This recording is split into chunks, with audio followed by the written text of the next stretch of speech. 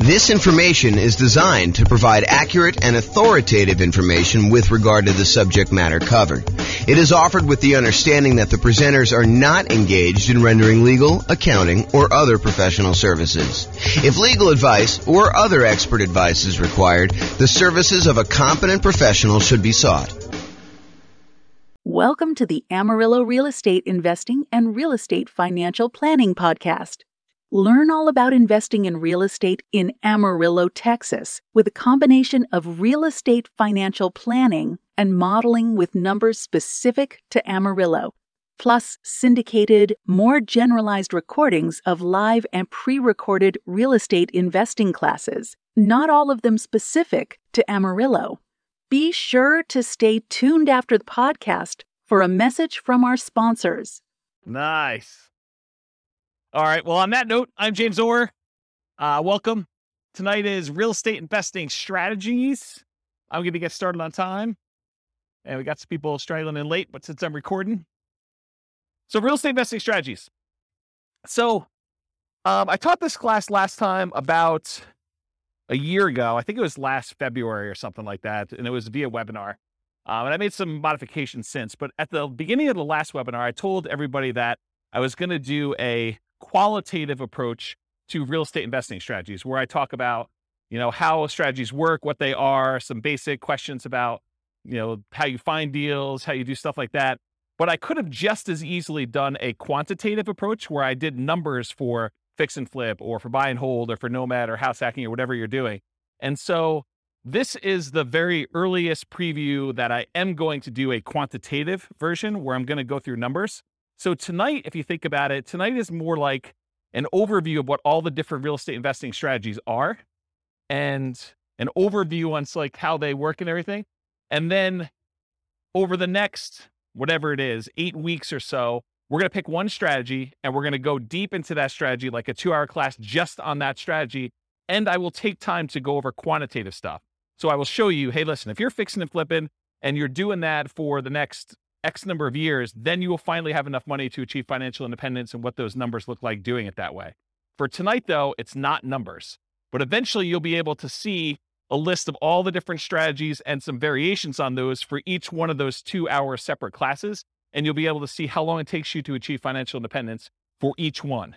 And then you can compare and say, oh, if I do house hacking, it's this number. If I do nomad, it's this number. If I do buy and hold, it's this number. If I do fix and flip, it's this number. And then maybe I add some variations in there and like, what if I do a little bit better in fix and flip? Or what if I get a little bit more in rent or things of that nature? So the thinking is tonight is more qualitative. And then the next 8 classes or whatever it is, so I put them on the schedule. If you guys can look at the group there, you'll be able to see them. And that's going to be more quantitative. At least that's the plan right now, subject to change. Okay, so here's the list. So I'm just going to go down and I'm going to walk you through all the different strategies. And then there's a bunch of slides that go into more detail, but I'll give you an overview of what to expect tonight. So the first one on the list is all the creative financing stuff. So creative financing, in my mind, is primarily going out, doing marketing, finding some type of seller, usually not in the multiple listing service, and then offering them some type of creative financing solution like owner financing or wrap financing or loan assumption or buying the property on a lease option or buying a property subject to the existing financing, something like that. And we're going to go into detail as to what those are, but that's like the creative financing family. And you're not likely to find those inside the MLS. You're likely to find those when you do marketing and you find those deals off market. So we'll go into what all those are in a little bit. The next one on here is buy and hold. And in my mind, buy and hold is buying a property, holding onto it for a long period of time, and usually getting income from it. It doesn't have to, but usually I associate that with getting rent on the property. And that would include the subset of short-term rentals for me. So it's not just buying and holding and leasing to a year-long lease type tenant. It could be buying a property and then converting it to a vacation rental or short-term rental in order to be able to do this. Next one on the list is quick turn flipping. So flipping in my mind is buying a property, usually adding some value in some way, although it doesn't have to be. Sometimes you just solve a problem and the property is ready to go to put it back on the market, and you can make enough money, enough spread in there in order to sell the property right away without having to do a lot of work to it. But in the majority of cases, you're buying a property, you're adding some type of value.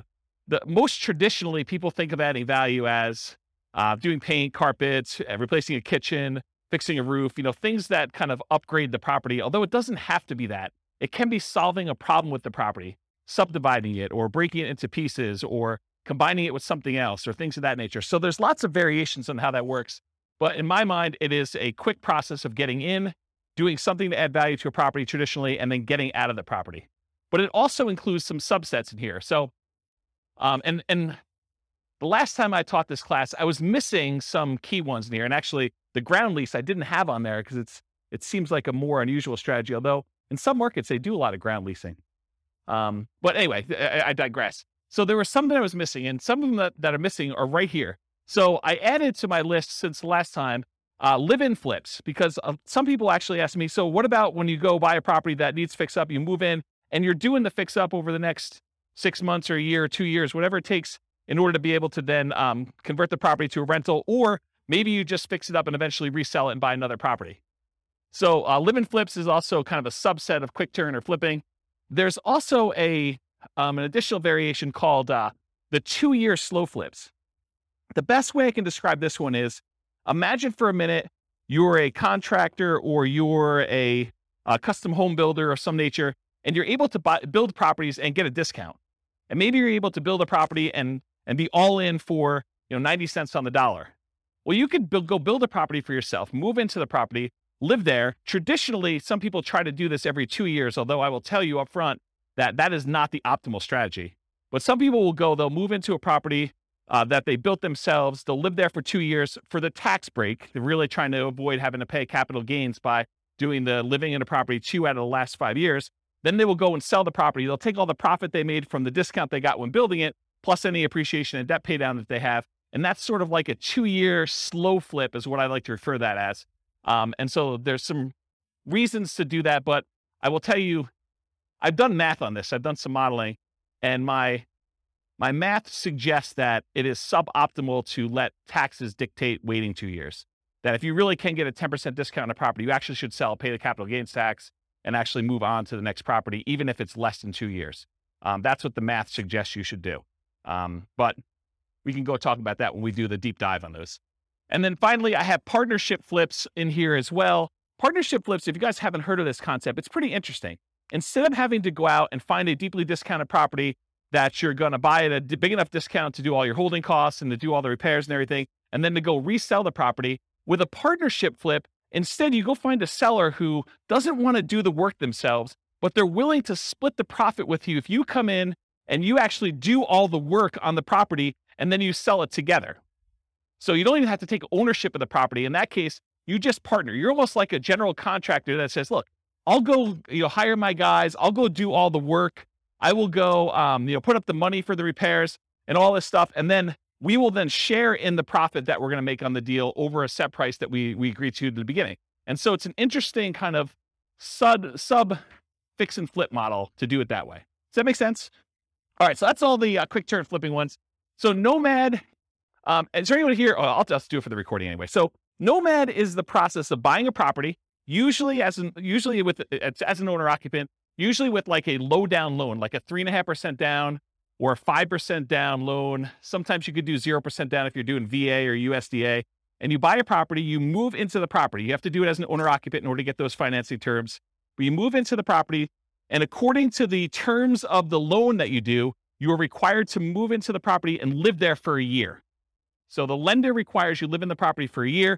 Once the year is up, you buy another property, you convert the last one to a rental property, and you acquire a new one that you move into. And so you can acquire, if you think about this, if you had 20% to put down on a property, by doing the Nomad strategy, you could actually buy 4 rentals for the same 20% down payment. So you do 5% down for the first one, 5% down for the second one, 5% down for the third one, 5% down for the fourth one. And now instead of having, whatever the property values are, if it's a $400,000 property, now instead of having one $400,000 rental that you put 20% down on, now you have $1.6 million, 4 times 400 worth of real estate that you have an asset base that's growing. You have 4 rentals that are all growing and going to eventually be paid off and you'll have cash flow on. So that's what the Nomad strategy is. And you could do this. You can repeat this for as many rentals as you want. There's no loan limit for owner-occupant rentals. So you hear about sometimes, not being able to get more than 10 loans if you're going to be an investor before you have to go to some type of portfolio loan or some type of more unusual loan product. Well, with the Nomad strategy, since you're buying properties as an owner-occupant, there is no limit on the number of owner-occupant loans you could do. You can buy your 11th property as an owner-occupant, live there, and actually get a 5% down loan. So interesting that way. Then there's a whole bunch of sub versions of Nomad. There's Nomad by proxy. Nomad by proxy is when you have someone else go and Nomad for you. And actually, Dwayne kind of is one of the people that was suggesting we teach a class on this. But the idea is, let's say your grandparents want to move into the area because they want to be near your grandkids. Well, if you can convince your parents, the kids' grandparents, to actually Nomad on your behalf, maybe you even provide the down payment. They actually are the ones moving every year, and you're buying a new house. So it doesn't have to be you that moves into the properties. It could be a family member. It could be your kids. You could decide, hey, while you're in college for the next 4 years, you are going to move 4 times. And I'm going to help you with down payment, and I'm going to be a co-signer on the loan, but you're going to be the one living in the property. And so you can actually acquire 4 properties over 4 years without you being the one that moves using the Nomad by proxy strategy. Then you can also do Nomad where you house hack. So you move into a property and maybe you rent out a room, or maybe you buy a duplex for the first one, or a triplex or a fourplex, and you have roommates, or you have like housemates in the units next to you while you do this. And so Nomad with house hacking is combining the Nomad strategy where you're serially buying houses, sequentially buying them 1 a year, with another strategy of like house hacking. Nomad to short-term rental. This is a new one that a lot of people may not have seen before, but one of the challenges we're seeing, at least in our market here in Northern Colorado, and probably across the country, is this: prices have gone up so much and rents have gone up, but not quite as much as prices. And interest rates have risen such that it's getting harder and harder to cash flow on properties, especially when you're only putting 5% down. And so one of the solutions to that is to actually Nomad into a property, live there for a year, and maybe even during the year, you actually rent it out, vacation rental by owner, or Airbnb or something like that. Where you are buying the property and you're doing short-term rental in order to get some income on it. But then maybe after you move out, instead of converting it to a lease with a 1-year tenant, you can get a lot more income and net a lot more income if you convert it to short-term rentals.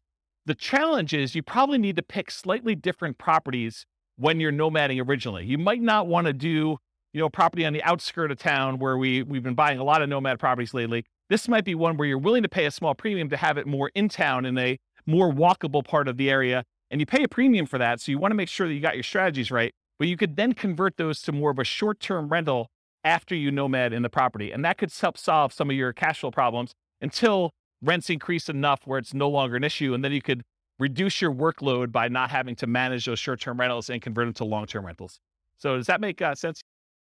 So there probably are regulations, and I don't know what they are. So we'd want to go check in with the city and find out if the one that you're considering is able to be converted to a short-term rental. And in some cities, they're requiring licensing to do that. Some cities, they're requiring you, pay the lodging tax or whatever it is. So you need to do the equivalent research in whatever market you're in. I don't know the numbers for Fort Collins. That's not something clients of mine have done. But I think the strategy is to find ones where you can do it. And it might be a property that is already licensed, that maybe the license passes with the property. And so you'd want to go select properties where that is a viable solution and do whatever the regulations say. We're not encouraging you to break the law. We're not encouraging you to kind of go around and try to figure out ways to circumvent things. We're telling you comply and find ones that where it does work. And if it means it doesn't work in that particular area, then we're not doing it. So that's what I would say about that. And so one of the reasons why I'm reluctant to give very specific answers in some of these things is these things change over time. And, a year from now, it could be very different. They could say, nope, we're not doing any more. Or they could be like, yeah, it's a free for all. Anyone can do it. Any property, any part of town. You just don't ever know. So yeah, the correct answer is before you buy a property, you should do that due diligence to make sure. And if you're not willing to do it before you go under contract, you absolutely 100% should be doing it while you're under contract, while you're able to deal with that provision in the contract that gives you the right to do your due diligence, and you are able to terminate based on finding out if it doesn't work in that case. But it's better to do before you go under contract, especially if you're having to be aggressive and bid and waive things and things of that nature. So yeah. Any other? Good. Yeah. Do you have any other? Okay. All right, cool. So that's the list on there. Oh, so that Nomad to short-term rental is another option for Nomad. Lease option Nomad. Lease option Nomad is a variation on combining lease option exits with the Nomad strategy for acquisition.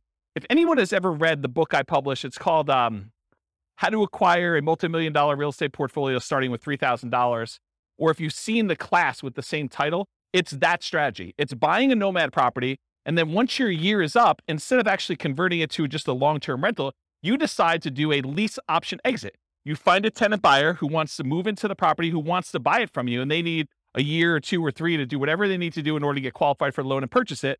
And so it combines the nomad strategy of how you acquire properties with then you getting cashed out of the deal, ideally without the help of, real estate agent and real estate agent fees, for you to then sell the property to them a year or 2 or 3 down the road. You get a pop. You can then use that money to fund additional down payments for your additional nomads, plus probably more, so that you can eventually buy additional 20% down rentals and speed up the process. It takes a little while to do it, but over time, you're able to acquire more than one property in a year, which is a limitation traditionally of nomad. And you're able to do this strategy with less money, because you usually get a option fee from the tenant buyer when they come in, which in some cases can be enough to fund your down payment for the next purchase. So that's why you can do it with just one down payment. And then other variations of nomad. There's quite a few different ones. One of the things I'm known for is kind of doing nomads and nomad variations. And so there's a whole bunch of other ones, but those are the big kind of groups. Another real estate investing. By the way, I run, as you probably can tell, I run a really informal class. So if you have questions, feel free to ask your questions, and we'll get the mic to you and you can ask us.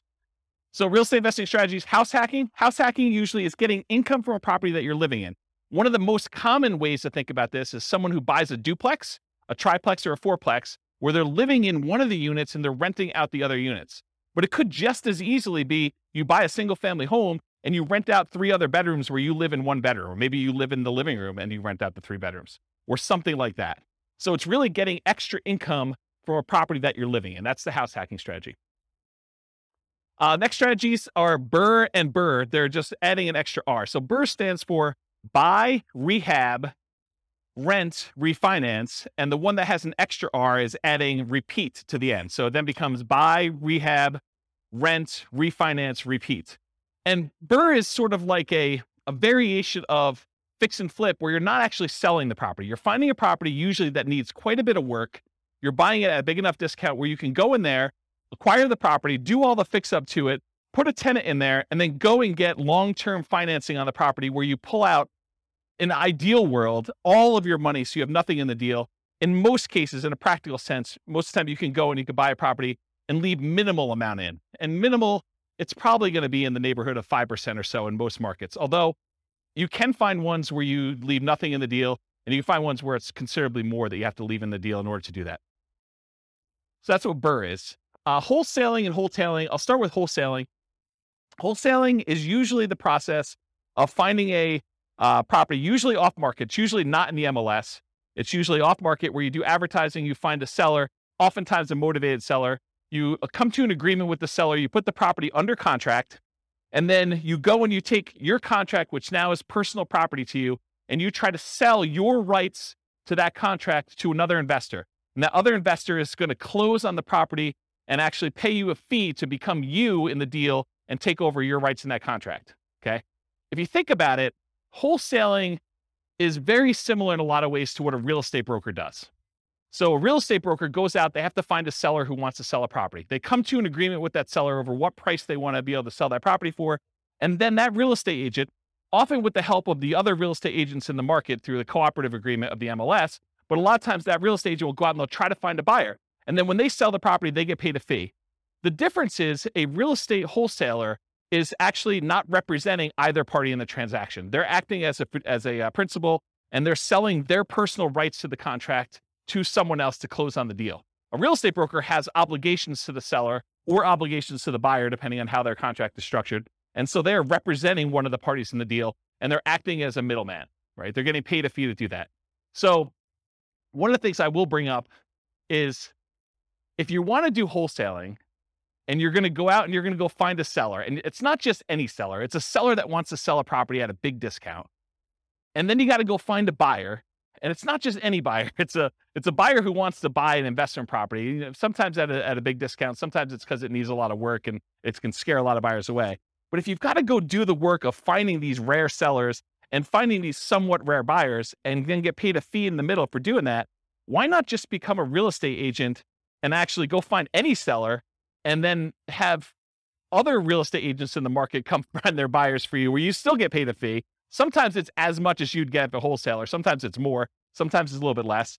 But then you don't have to do both sides. You can only do one side. In fact, if you want to just go find all the investors that want deals, you could just represent the buyers finding deals for them. And you don't have to go find the sellers, or you can just find the sellers and do it. So I don't know. You're welcome to wholesale, but I've got some different thoughts on that.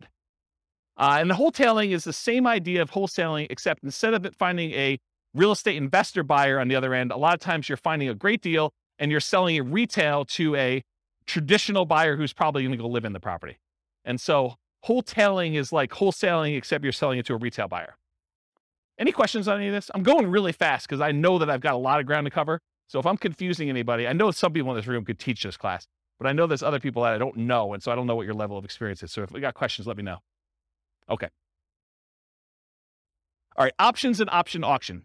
So you can go and acquire an option to buy a property. This is not lease optioning where you're leasing the property and you have the rights to buy it. This is just the option where it says, hey, look, I want to be able to buy your property for you for a specific price sometime before a specific date. And so you get the rights to be able to acquire a property at a pre-agreed upon price for a specific period of time, often for some money. And so the example I like to use, which is an easy one to understand, although most of them are not this clear cut, but imagine for a minute, you think, or you know that Walmart is coming to town, and you know of a property that the person who owns it does not know about Walmart, and it's not imminent. Walmart may come to town in the next 3 to 5 years, okay? So they're like, hey, look, my property is worth $200,000. You come to them and you say, look, I'll give you $500 for the rights to be able to buy your property for $300,000, $100,000 more than what it's worth today, anytime in the next 5 years. I give you $500 today, and I'll be able to buy it for $300,000. And they think to themselves, it's only worth $200,000 today. This guy wants to give me money to be able to buy it for $300,000. Even if they bought it for $300,000, that's a deal. I would take that. And so they think to themselves, $500, that's free money to me. And they sign an option agreement. Well, 3 years later, Walmart comes into town and you're the holdout. The lot that they want, the corner that they want in town is the one that Walmart wants to build on. And Walmart's coming in and say, look, what's it going to take? And you know that they'll buy it for $400,000. So now you exercise your option. You buy it from the guy for $300,000 because you had enough foresight to get it under contract with an option agreement. You gave them $500. And now Walmart is willing to pay you $400. So you buy it for $300, you sell it to Walmart for $400, and you made $100,000. What happens if Walmart didn't come to town? Well, you're out $500. Okay. So that's the idea behind an option. Now there's a variation to this. It's the option auction strategy.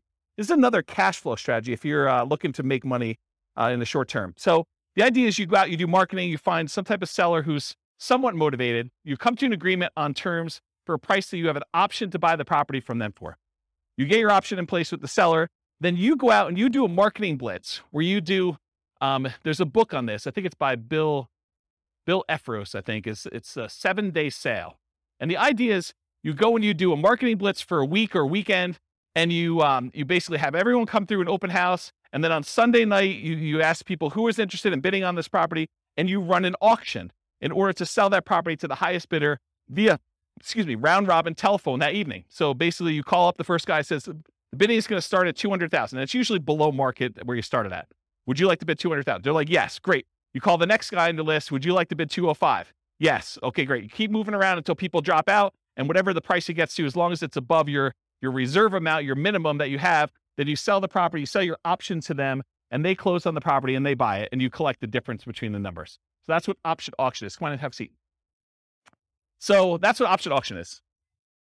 To be kind of comprehensive, I put in here real estate investment trust. It's sort of the odd one out, right? Because a real estate investment trust is not as much a real estate investing strategy as it is a very passive, you're participating in someone else doing some type of large scale real estate syndication.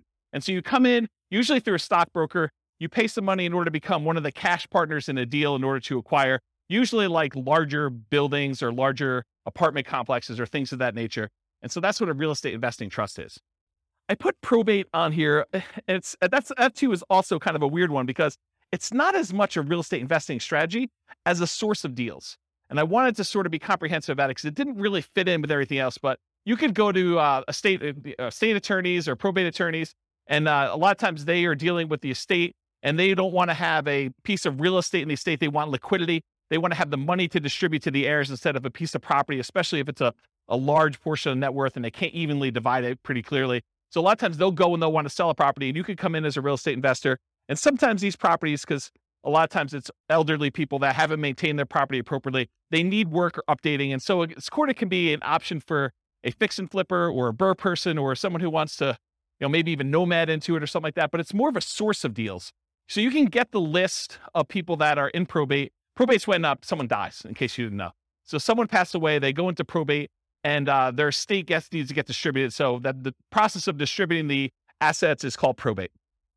So you can go find those deals that way. And then they have to publish that in the paper. So it becomes a public list. So it's a source of places you can market to.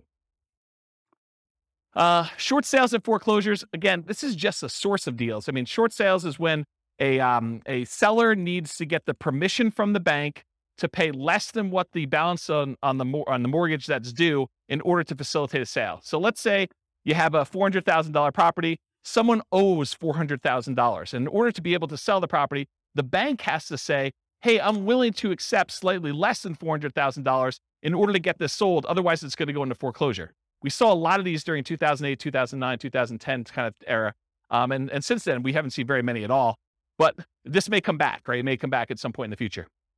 So really, that's a strategy where you go and they're usually listed inside the multiple listing service because the real estate agent is usually listing it for the seller, and the seller has gotten permission or will get permission from the bank to accept less than what's owed in order to let a sale go through. And so that's a way to get properties that way. And then foreclosures is once the bank has to take ownership of the property back. So they will foreclose on the property in order to get ownership from the seller who is not paying on their mortgage. So now the bank owns the property. In most cases, during the foreclosure process, there's a foreclosure sale, a lot of times at the courthouse, and the bank will have to bid to get their property back, or other people can bid more than what they owe and try to buy the property that way. But if the other people don't bid it up, then the bank actually forecloses. They take ownership of the property, and then they usually turn around and list it in the MLS as a foreclosure. It's a bank-owned foreclosure inside the MLS, and then real estate investors or anyone can go in there and buy those properties from the MLS, but they're bank-owned. So I think I covered all those. So tax liens and tax deeds. So you could go, if you don't pay your property taxes, the county wants the money that you would otherwise have from property taxes in order to be able to do their good work, do their roads and schools and all that other stuff. So what they often will do is they'll say, hey, if you're an investor, you can come in and you can pay the property taxes on behalf of Johnny Seller or Johnny Homeowner. Johnny Homeowner hasn't paid the property taxes, so you as the investor come in, you pay the taxes on behalf of Johnny Homeowner to the city or the county, and then Johnny Homeowner needs to actually pay you the taxes back plus an interest rate. If they don't pay you that interest for a certain period of time, and it varies depending on county and state, but if they don't pay you that amount of money for a period of time, then you can go and you can actually foreclose on the taxes that you paid because they're lienable. And so that basically you can foreclose on the property and get ownership of the property for fronting the taxes for Johnny. Now, in most cases, Johnny has an escrow statement through the mortgage company, and the mortgage company is going to probably pay those taxes because if you go foreclose on it, it wipes out the mortgage in a lot of cases. And so the mortgage company wants to protect its security interest in the property, and they're going to make it whole and pay the fees on top of that. And they're just going to go ahead and add it to what Johnny owes in some form or another. So it's hard to get ownership of the property, although it does happen, especially with free and clear properties. And about 1/3 of all the properties in the United States are free and clear. They do not have a mortgage at all. But if that person doesn't pay their property taxes, and the county is trying to notify them, so it's not like a secret that these things are happening. But if you go and you pay that, then you have a chance of getting your money back plus interest or ownership of the property if you foreclose on that property. Does that make sense? And tax deeds, in some counties or states, there are properties where it's already past the period of time where you can foreclose. You can literally go into the tax office, say, what tax liens or tax deeds or stuff that you have on hand, and you can go and say, okay, I want one that is already past the period of time, and I can initiate foreclosure proceedings right away. And so there's a way to do that where you kind of do it. And these have become much more popular. There was a time when this was sort of like a hidden secret for people, but at this point, it's pretty well publicized and pretty well known. Any questions on this? You guys know about all these? Is this like me? Okay, this is like all new information for everybody. Okay, and then finally on my list, partnership/syndication, which I sort of think of in some of the same ways. So when you have a partnership, I like to break down when you do real estate partnerships into 3 roles. There's like the deal maker/syndicator. That's like one role. And that's the person who goes out there, they find the deal, then they're the ones going out and finding the money. They're the ones going out finding the financing, and they're going to oversee the work, and they're going to oversee the project and do it. That's the deal maker syndicator role. Then there's the money partner role. Those are the people that they invest in the deal. They bring the money to the table, but a lot of times they're not doing the work. And then there's the loan partner, someone who is able to go qualify for a loan and pledge their good credit and their assets for making sure the loan gets paid. And so those are the 3 roles. So that's kind of what I'll have to say about partnership syndications for now. Any questions on these before I move on to more detail? Yeah. You want to do the mic? Thanks, Rob. So in today's Is it on? Yeah, So in today's crazy market, yes. which one of these strategies is usable right now? Yep. And then when the market turns, which one of these strategies would be good to implement? Really, really good question. And it depends. So it's more nuanced than that. Part of it depends on what you want to do. Like for me, I'm not looking to generate income. So I can eliminate a whole bunch of the income generating ones right away. I don't want to do the labor of fix and flips.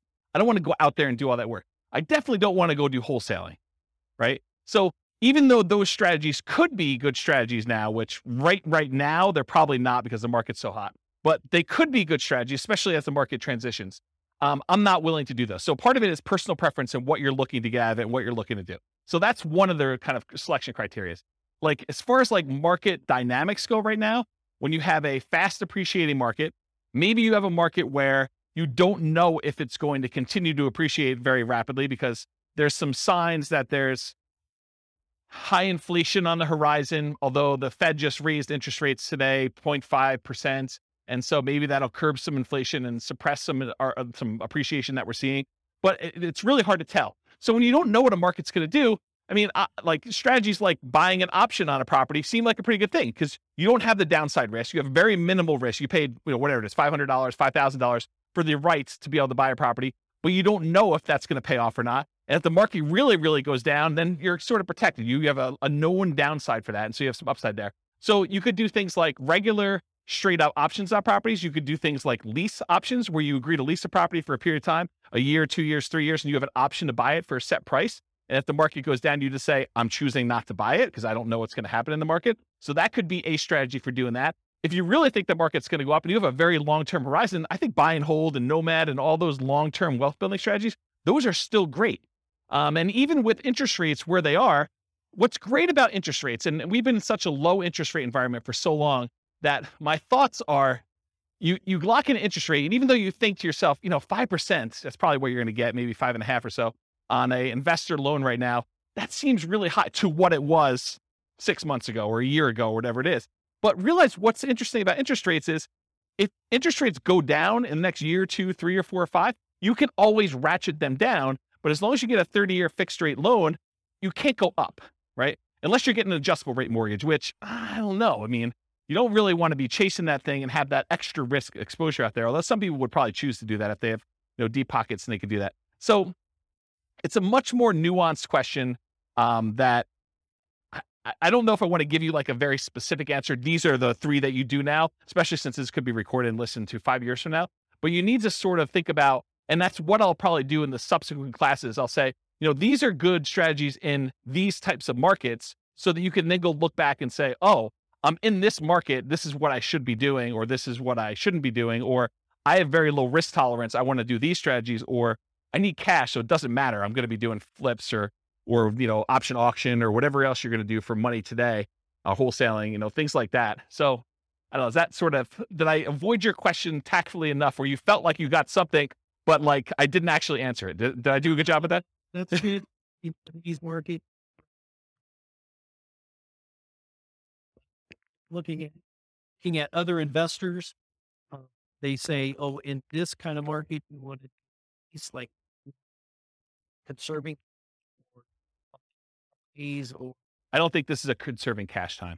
I think in periods of high inflation, anyone who's holding cash is losing ground. Yeah, I think buying assets that go up in value, I think those are things. I think the tricky part is a lot of times we can't, at least in our current market in Northern Colorado, at our current interest rates, current prices, current rents, it's hard to make properties cash flow. And so I think that's the challenge for folks. If you're trying to acquire for cash flow, it's tricky right now. It's tricky to do. And so what do? Do you put more down? Do you just kind of consider the negative cash flow as part of your down payment? What's the strategy there? And that's a personal preference thing. I don't think you could tell somebody you always do this. So that's how I would kind of answer that question.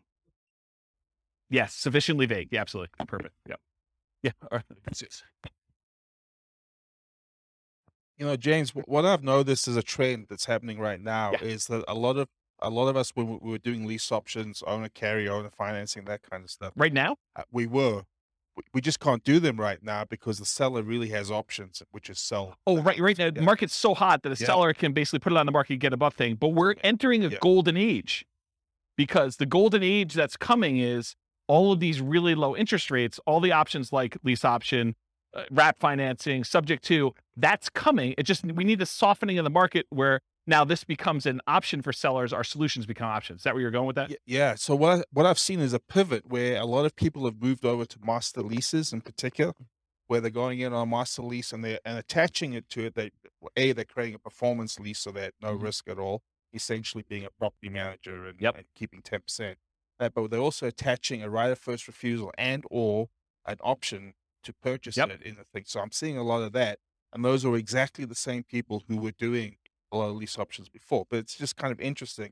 They're trying to position themselves for that golden age, which is coming in 2 years' time, right? Yeah, I don't know if it's 2 years, but yes, I think we're coming into a period where, for the last, whatever it's been, 3 years, 4 years, we've seen these extremely low interest rates. And so at some point in the future, the market shifts and sellers start to struggle with being able to sell their properties. Maybe there's a glut of properties that are for sale and not enough buyers. And now investors come in and they add liquidity to the market historically. And so now you could come in and you could find sellers that are in situations where a offer to buy a property subject to, or a wrap financing, or a lease with an option, those become attractive to certain sellers at certain periods of time. And so now you can come in and you could take advantage of the really low interest rates we saw historically last few years, a few years in the future. But that's not here yet, right? And so we're sort of like waiting for a period where the market has shifted enough and you could take advantage of different strategies at different times. So I don't know. That's where I am with that. Hopefully that's helpful. Yep. Yeah. But like, what would I recommend for clients? I would recommend they look at whatever strategy makes sense for their particular situation. And I think for a lot of folks, Nomad still is the best strategy. It takes very little down payment. It takes relatively small amount of time. It's a really good way to dollar cost average or dollar value average into the market one per year over time until something shifts. And so for the people that are on limited down payments, it's a great way to get in and acquire properties. For someone who has a lot of assets and they're sort of waiting for the best time to buy with those assets, then buying a property a year with a very small investment in order to acquire that doesn't seem like a bad thing to do with a tiny bit of your asset pool that you're going to deploy. So I like Nomad for that reason. If you're trying to like, hey, I've got $1 million or $2 million or $5 million and I need to place it because I don't like the risks of the stock market right now or whatever else I've got, and I got to put it into real estate, it's a tricky time because it's hard to produce cash flow unless you put a lot more down. You're buying properties all cash, or you're putting 25, 30, 35% down, at least in our market. In other markets may be different, right? So it depends on the client and what they're doing. You're a real estate broker. You sort of know this. The thinking is you have to go to the client and find out what they're trying to accomplish and say, these are the options that you can do based on what you're trying to accomplish. This one's not amazing right now, but where else can you do better than, and you tell them what the numbers are for that deal at that time in the market right then, right? So we run numbers with Nomad right now. Cash flow is really negative, right, when you kind of do it in our marketplace. But you look at the overall return, can you beat this? And where can you beat it? Long term. Not even long term. You say in the next year, this is what we expect this Nomad property to do. It's, negative X in cash flow. It's positive X in depreciation. It's, positive X in appreciation and positive X in a down payment. Overall, it's net, whatever, positive or negative. In most cases, it's still going to be net positive, right? It's still going to be a positive return, even with really negative cash flow. So you look at that and you say, can you beat this return somewhere else? Otherwise, let's do one Nomad property. You got to wait a year anyway before you can do the next one. There's no pressure. We can just, if the market changes and we have to shift, not a big deal. You have a property. You could live in it. You could sell it. You convert it to a rental. You could do short-term rental, whatever you want to do with it. Now you've got one asset. Then we decide, we go out 9 months into the future and you reevaluate the kind of playing field at that point. You say, okay, I've got this amount of down payment. This is what the market looks like. This is what interest rates are. This is what rents are. This is what prices are. What can we do? And so I think you then look and you make decisions. Unless somebody has a lot of money and they're trying to deploy it right away, that's the big risk of what do you do with all of it? Do you space it out? Do you make one big investment and try to acquire a whole bunch of properties? Are you trying to buy some big multifamily, which is hard to do in our marketplace and cap rates are kind of wacky right now to begin with? I think so. I think they're slowing down because it's hard to even get deals. The last 6 months in our marketplace, probably longer than that, but the last 6 months in our marketplace, we've seen people bidding on properties where there were 20 offers. And it's hard to do 5% down for Nomad and make up 10% additional in price as a down payment. Now you're at 15% down, right? I'm rounding, but it's more than the 5% down. So it's hard to do that in this marketplace.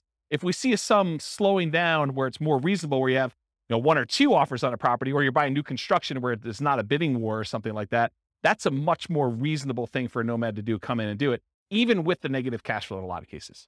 So there was a class we did, it might have been one of the last classes I did before I kind of stopped doing classes. It was called, Is Nomad Dead? And that was a discussion about this, because there was a class where it was a discussion about, when I first started teaching Nomad, it was whatever it was, $250,000 properties. And now properties, the same properties in the same neighborhood that my clients were buying for $250 were now like $420 or something like that. So, and the rents hadn't gone up that much. They'd gone up, but not quite that much. So like we ran the numbers of like then versus today. And I showed them the difference of what it was like buying Nomad in the golden age, which it really wasn't a golden age. It was just whatever the market was at the time. And then what it was then. And I said, okay, so here are the numbers back then. Yeah, they're not as good as they are today, but can you beat this somewhere else? If so, go do that, right? Like I don't have any preference. But if you can't beat that, this seems like a good thing to invest in. And then you can go and make the decision. And I think that's a good way to look at it all the time. Every time you make a decision about Nomad, you're like, okay, this is what it looks like if I could buy today. Should I do that? Or can I do something else? Can I go buy Dogecoin, or can I go buy GameStop, or go buy Twitter, or that, Activision Blizzard, with their acquisition or whatever they're doing. Some of this like opportunity where you think, okay, well, I could do better than Nomad. Well, then do that. Okay. Which I maybe just put it on. I don't even think you can decide that, right? That's your choice. But I don't think that's something I would recommend. And there is a number at which someone's like, I can't swallow X dollars negative money. Good discussion. All right. If we go over, it's all you though. Okay, here we go. Because that was slide 1 of like 100. All right, here we go. So I wanted to start this earlier, but I wanted to give you the like content of the class first before we got here. So get rich quick versus get rich slow. In general, if you're thinking about, okay, I want to get involved in investing in real estate, there's a need for you to put food on the table, to put gas in the car, to kind of pay for health insurance, whatever you're doing. So you need money to live on. So you need a way to generate income to live on while you build wealth in some form or another.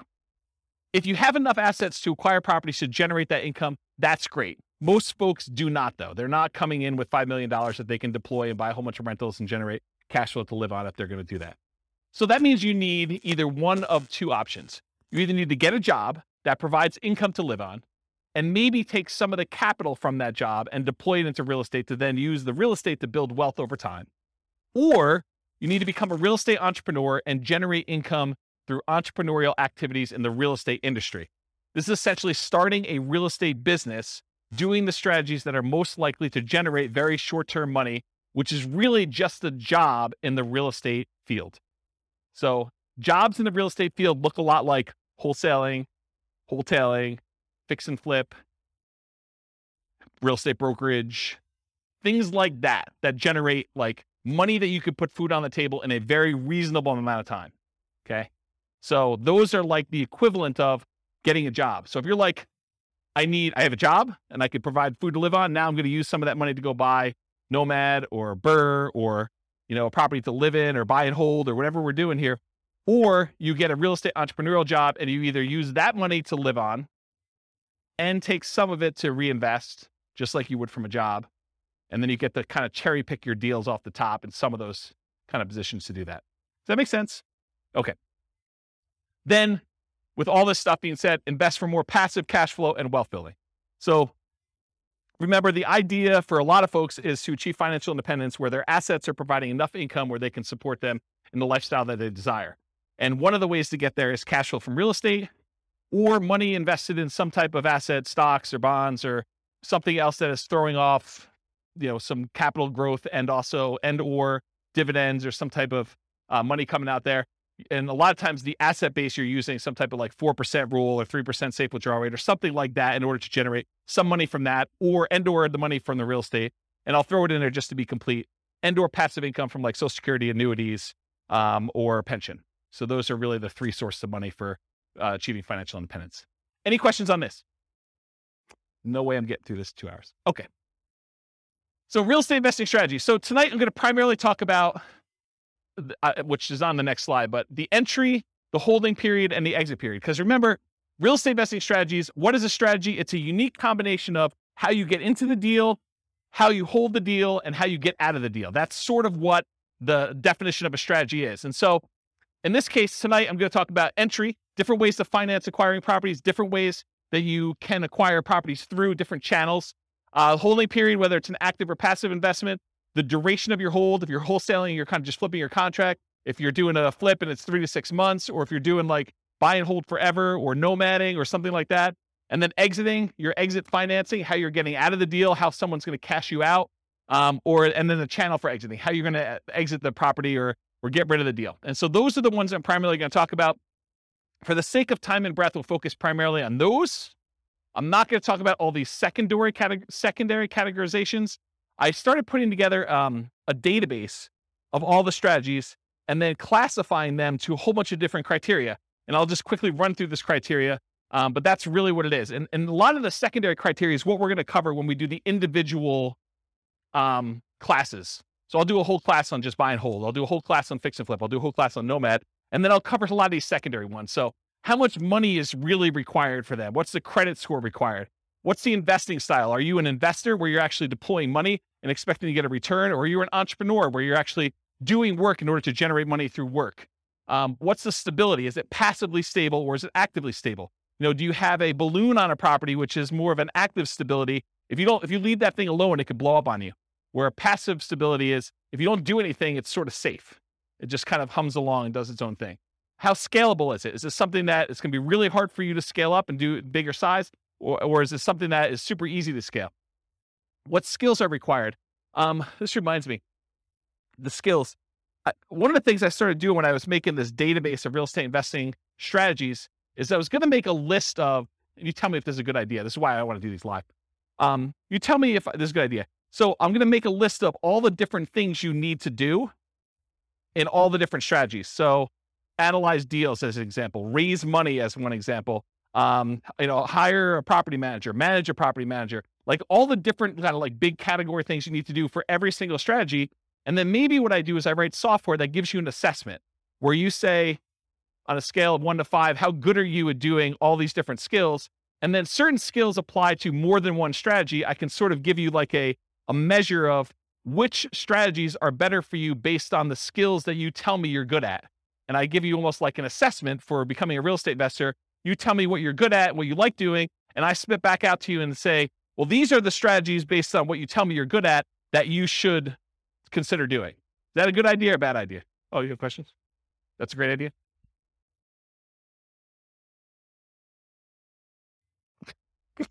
You can't wait to talk. No, I think it's good. I Okay. think you also, though, have to put in there, what is their risk tolerance for those? That's probably another one. Right? That's probably another like asset assessment kind of question, right? Right. Yeah, like how much money are you willing to risk? How well do you sleep at night knowing that things can go bad? What's your variance tolerance? Yeah, things like that. Yep. Good point. So skills required, sales, analysis, property management as some examples. What's your risk exposure rating? Like how risky is the strategy overall? What's your profit timing? Is it cash now, cash flow, wealth building? What kind of subgroups you would direct market to? Probate being an example, high equity being another example, low equity being another example. What are the best markets? I think this is to your question more up, like where you're talking about, is this a soft market strategy? Is this a hot market strategy? Availability, like, are these like really rare deals? Are you very likely to not find any? Or is this like something you can go out and you can buy today? And then can you invest using retirement accounts? Kind of another one on there. So those are like my secondary criteria. We're not going to talk a lot about those tonight. It's primarily going to be this primary categorization. All right, so here's a visual. There's no way I'm going to get through this. Here's a visual of the three different things. So the entry, the holding period, and the exit. The channel and financing for both the entry and the exit, and then the holding period, whether it's active or passive, and the duration for that. Okay, gonna be great. All right, so buying, acquiring, entry into real estate market consists of two major considerations: the channel, the source of where you can find those deals, and then how do you finance it? All right, financing when buying. So these are the lists of all the different ways to kind of finance or fund the acquisition of a particular strategy. So cash, it's a really obvious one. You want to go buy a property, you put up all the cash, you go buy it. But there's also cash equivalents. There's things like, I want to go do fix and flip and I have a free and clear property. Instead of actually selling my free and clear property, I could go put a home equity line of credit on that property and then only pull the money out that I need in order to fund the acquisition of my fix and flip.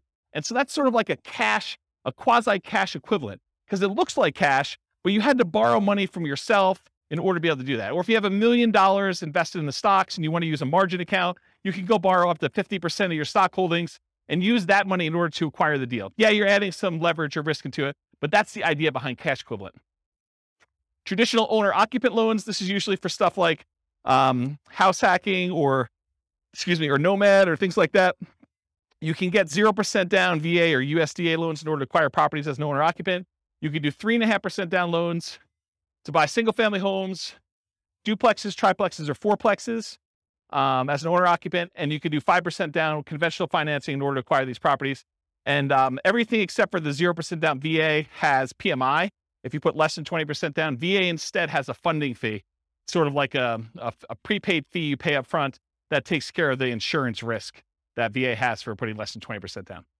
So those are kind of the traditional owner-occupant type loans. You could do 20% down or more, then you don't have PMI anymore, but most investors are probably going to not opt to do that. Traditional non-owner-occupant loans, that's usually 20% down. A lot of times we will move to 25% down because the interest rate is so much better, moving to 25% down. And the cash flow improves a little bit because you're borrowing a little bit less. So a lot of times you'll do that. There are 15, as of right now, there are 15% down non-owner-occupant loans you can get. They usually have PMI associated with them. And depending on what you're going for, are you trying to make more of an appreciation play, or are you making more of a cash flow play? You would choose those loans based on what you're trying to do there, in my opinion. Creative financing, we talked a little bit about these. I'll go into detail a little later, but there's owner financing. That's when the owner of the property acts like the bank. They allow you to make monthly payments to them in order to buy the property. There's wrap financing, where the owner of the property has a loan in place that they have with a bank or something like that. And they're saying, hey, look, I owe $50,000 on this property, but you want to buy it from me for $400,000. So I'll tell you what I'll do. I will offer you owner financing, but we have to make part of the payment go to the $50,000 underlying loan. So I'm going to wrap the $50,000 loan. You're going to make a payment to me for $1,500 a month, and $300 of that I'm going to pay to the underlying $50,000 mortgage on the property. So they've wrapped their own loan and they've offered you the ability to do that. So that's an example of wrap financing. Loan assumption is when you formally go to a bank and you formally assume the loan. You qualify in a lot of cases to assume the loan. They make sure that the loan gets switched to your name. You are now formally responsible. That loan shows up on your credit report. That's what loan assumption is. Then the next one is all the rent-to-own family. That's rent-to-own, lease option, lease purchase. Those are the rent-to-own type things. That's another way to acquire properties. Agreement for deed. This is like when you buy your car, you don't technically own your car until after you paid off the loan that you have from the bank.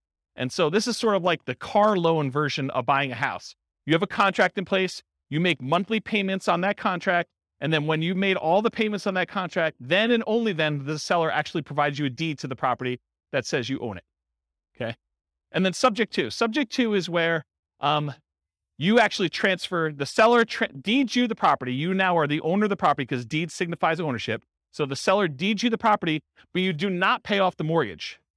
You just start sending in payments to the bank on that underlying mortgage. You do not go to the lender and say, I would like to formally assume that loan. You basically just say, seller has deeded me the property. I'm making payments on the seller's old mortgage, and you're not paying it off until it's paid off through its normal payment process or you sell it.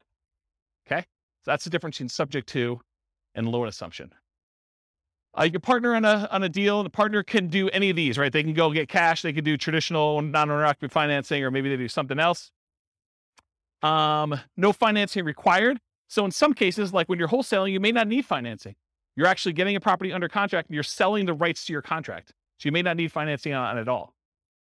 Hard money. A lot of times if you're buying a fix and flip property, you will go get a professional lender who's used to lending on properties that need fix up. And a lot of times they'll do, 70% loan to value or 80% loan to value, or 65% loan to value. A lot of times there'll be points. Well, a point is a percentage of the loan amount that you're taking that you pay as a fee up front in order to get the loan. And then there's an interest rate, usually 8, 9, 10, 12, 15, 20%, depending on what the interest rate at the time is and how good you are negotiating and their programs and things of that nature. So that's what hard money is. There's also a version of hard money where if you're wholesaling a deal and for some reason you're unable or unwilling to assign your contract to someone else, you can go and say, I want transactional funding. It's also called dough for a day, where you go to the title company and there's a lender that provides you money in order to close on your deal. And then the very next day you pay it off, or later that afternoon, you pay it off and sell it to someone else. And so you need money, but it's only for like a really short period of time. Transactional funding is the name of that, or dough for a day. Private money. Private money is when you get like Aunt Sally to loan you money. This is not a professional lender. It's not like you're going to go and market to find private lenders. If you're marketing to find private lenders, you're really looking for more hard money lenders. This is sort of like, I go to my grandmother and I'm talking to her at Thanksgiving dinner and I say, so Grandma, what are you doing? She's like, doing good. I've got all my money invested in, CDs and I'm earning 1%. You're like, yeah, I'm doing all this house flipping and I'm paying my hard money guy 10%. And she's like, 10%? That's crazy. I would love to even earn 5%. You say, well, Grandma, I would be willing to pay you 5% if you loan me the money instead of you keeping it in CDs at 1%. And now you've got a private loan from Grandma. Okay, that's how that works.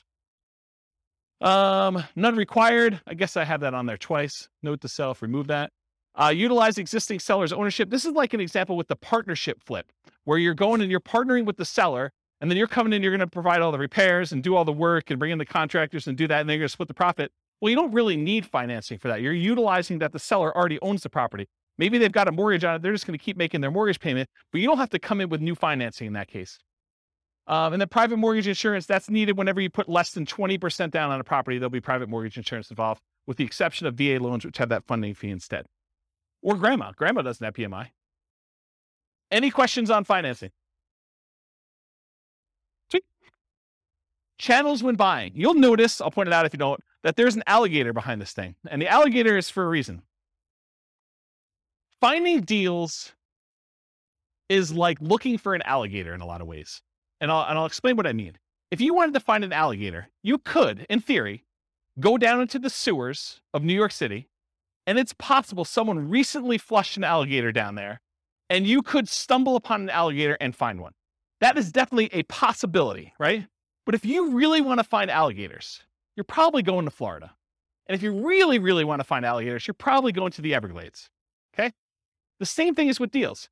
Could you find a subject to deal, a deal where the seller is willing to deed you the property and you just start making payments on their mortgage? Could you find a subject to deal in the MLS? Could you find an alligator in the sewers of New York City? Yes, it's possible. But if you really want to find a subject to deal, you probably want to go find some type of for sale by owner. And probably, if you really want to do it, and that's like the Florida equivalent, you probably want to actually go and find a for sale by owner that's not already marketing their property and doing the advertising themselves and looking for a little more of like a retail buyer. You probably want to do some type of marketing to uncover some type of motivated seller of some sort, and then find it where subject to actually makes sense and it's a deal for them. Does that make sense? Do you understand why I use the alligator analogy? Okay.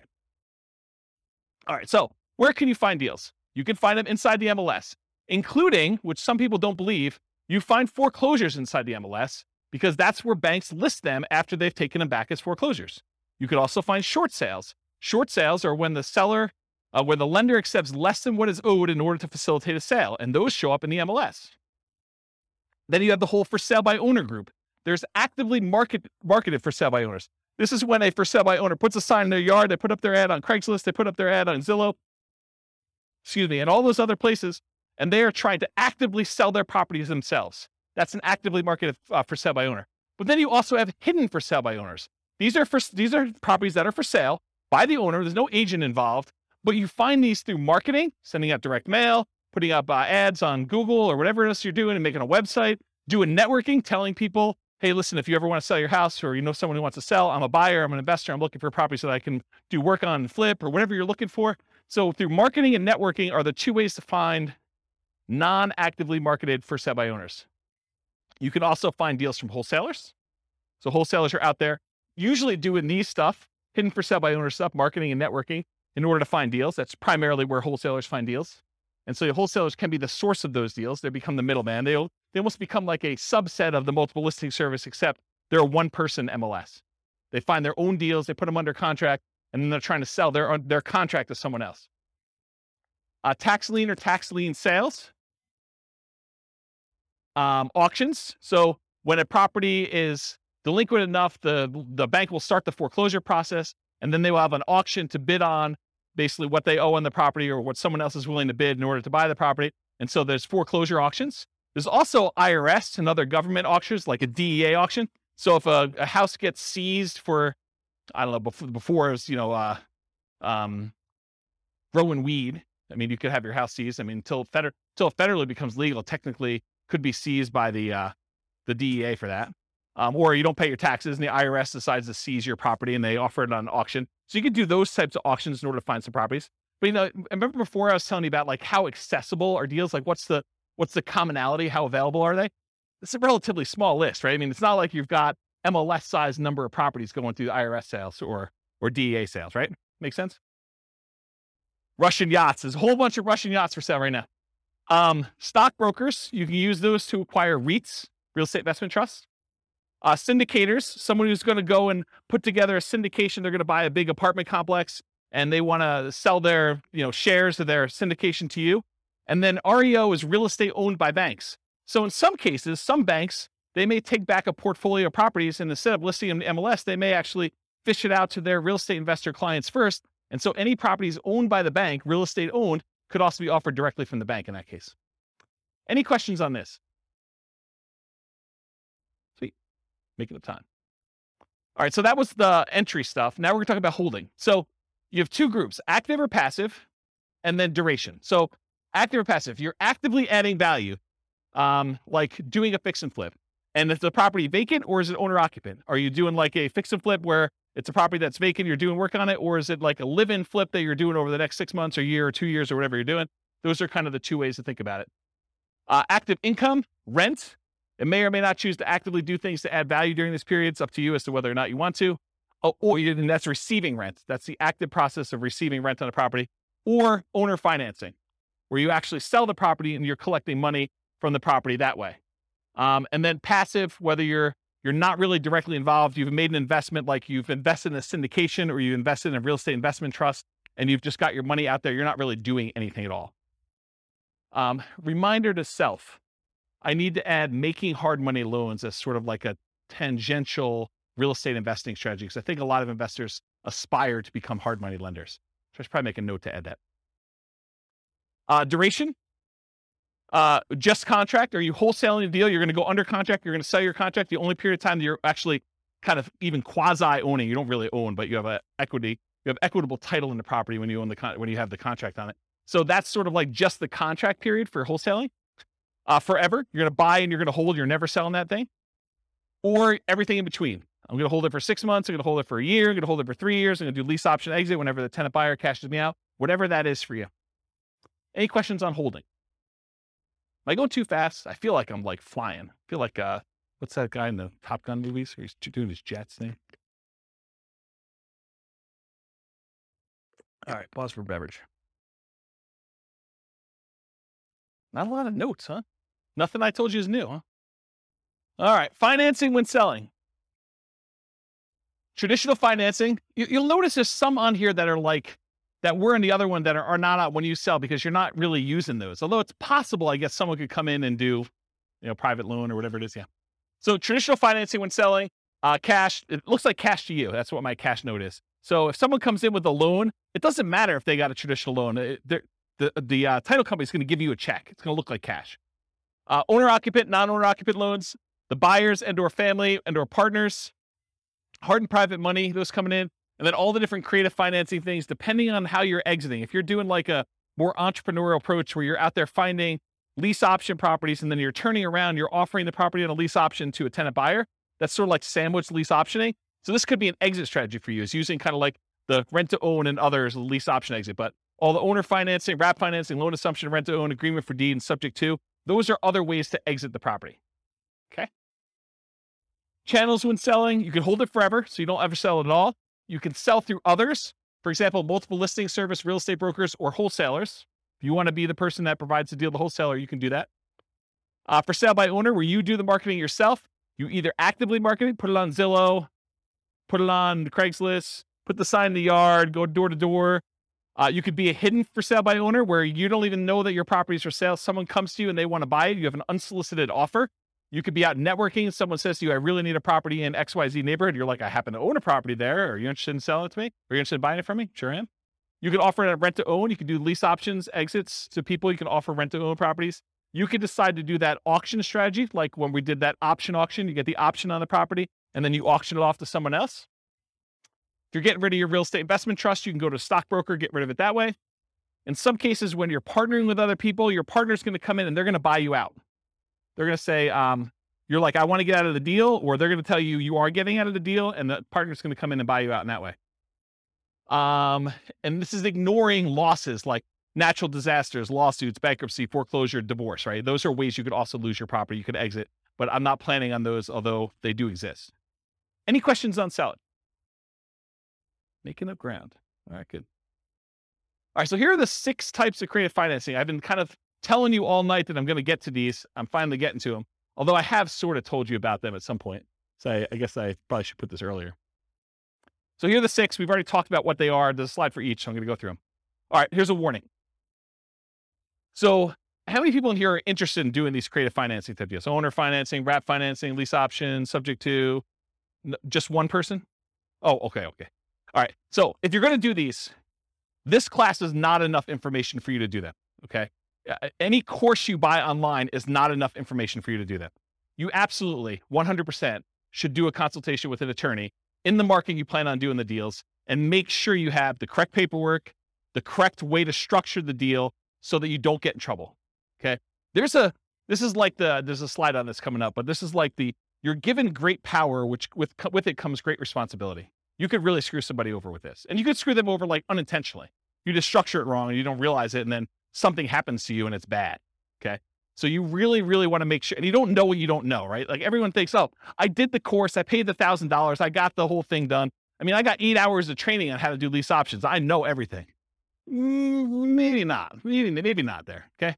So I strongly recommend always get the advice of and use an attorney use an attorney on all creative transactions. Now, after you've done 1 or 2 of them, can you probably replicate what they did in most cases? Probably, right? I mean, I think that's probably true. Although there's nuance and differences in each deal, and an attorney may save you from making a mistake on one. If you think of it as the attorney is just an expense of getting this kind of creative transaction done, you could look at it as an acquisition cost. I think that's prudent to do. So these can be complex, highly nuanced transactions. If done incorrectly, you can get you in expensive trouble.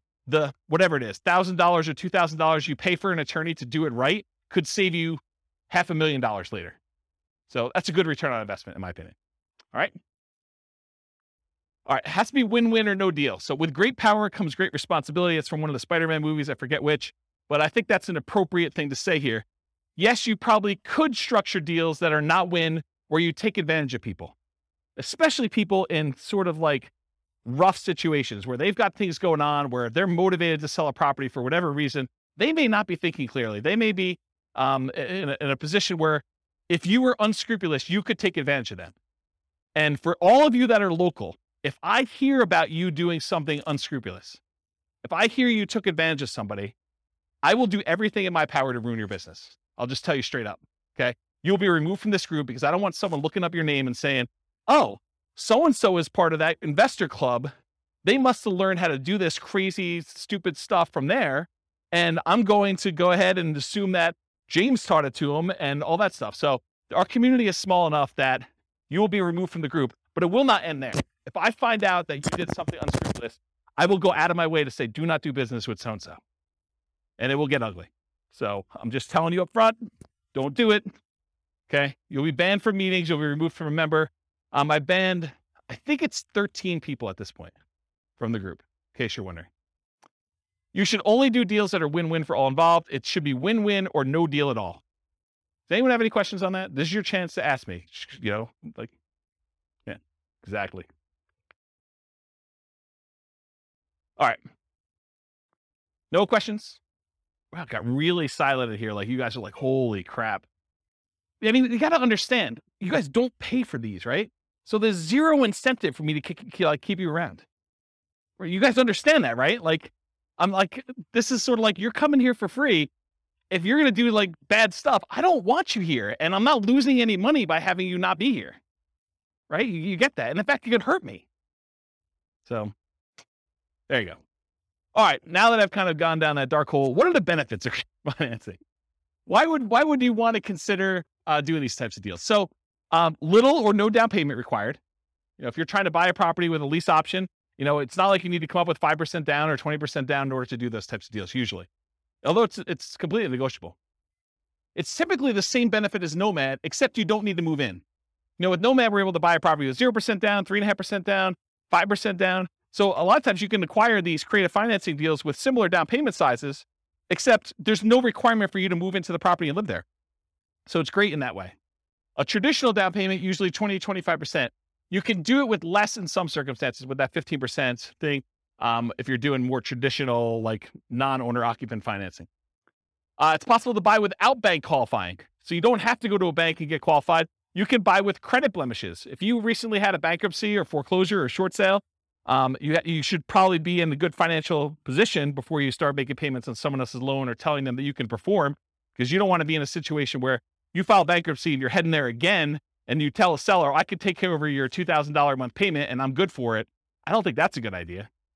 So you can buy them with bankruptcy, foreclosure, or short sales, because a lot of times the seller is not going to say to you, hey, I want to pull your credit report. I want to do a full credit check on you. I want to see like all your financials. A lot of times they're allowing you to buy properties without a lot of that background done. Although they can require it, it's a negotiation. You can buy without income qualification. So if you go to a bank, you get traditional financing, they're going to pull everything and do income qualification on you. With a lot of sellers, they're not. You should always disclose material facts. If you're unable to perform, you should not be buying these properties. You should be telling sellers that, this is my situation. And even if it means the deal is going to die, you should disclose that to them. Put them in touch with someone else who could do the deal or partner with someone else who can do the deal. You should always disclose that. Another advantage of doing creative financing, though, is you could buy an LLC or another entity up front. And a lot of times, if you're buying a property through the MLS with traditional financing, you're going to buy in your name. And then after that, you could, if you wanted to, talk to an attorney as to why or why not you may want to do this, but you could move it from your name to an LLC. Some people believe that would trigger the due on sale clause, which gives the lender the right, they're not obligated to, but it gives them the right to actually foreclose on the property or accelerate the loan technically, and then usually foreclosure is the next option. But that's a thing that could happen if you do it. When you're doing it this way, provided the loan doesn't have an underlying due on sale or due on transfer clause, which most of them probably will, unless you're doing owner financing.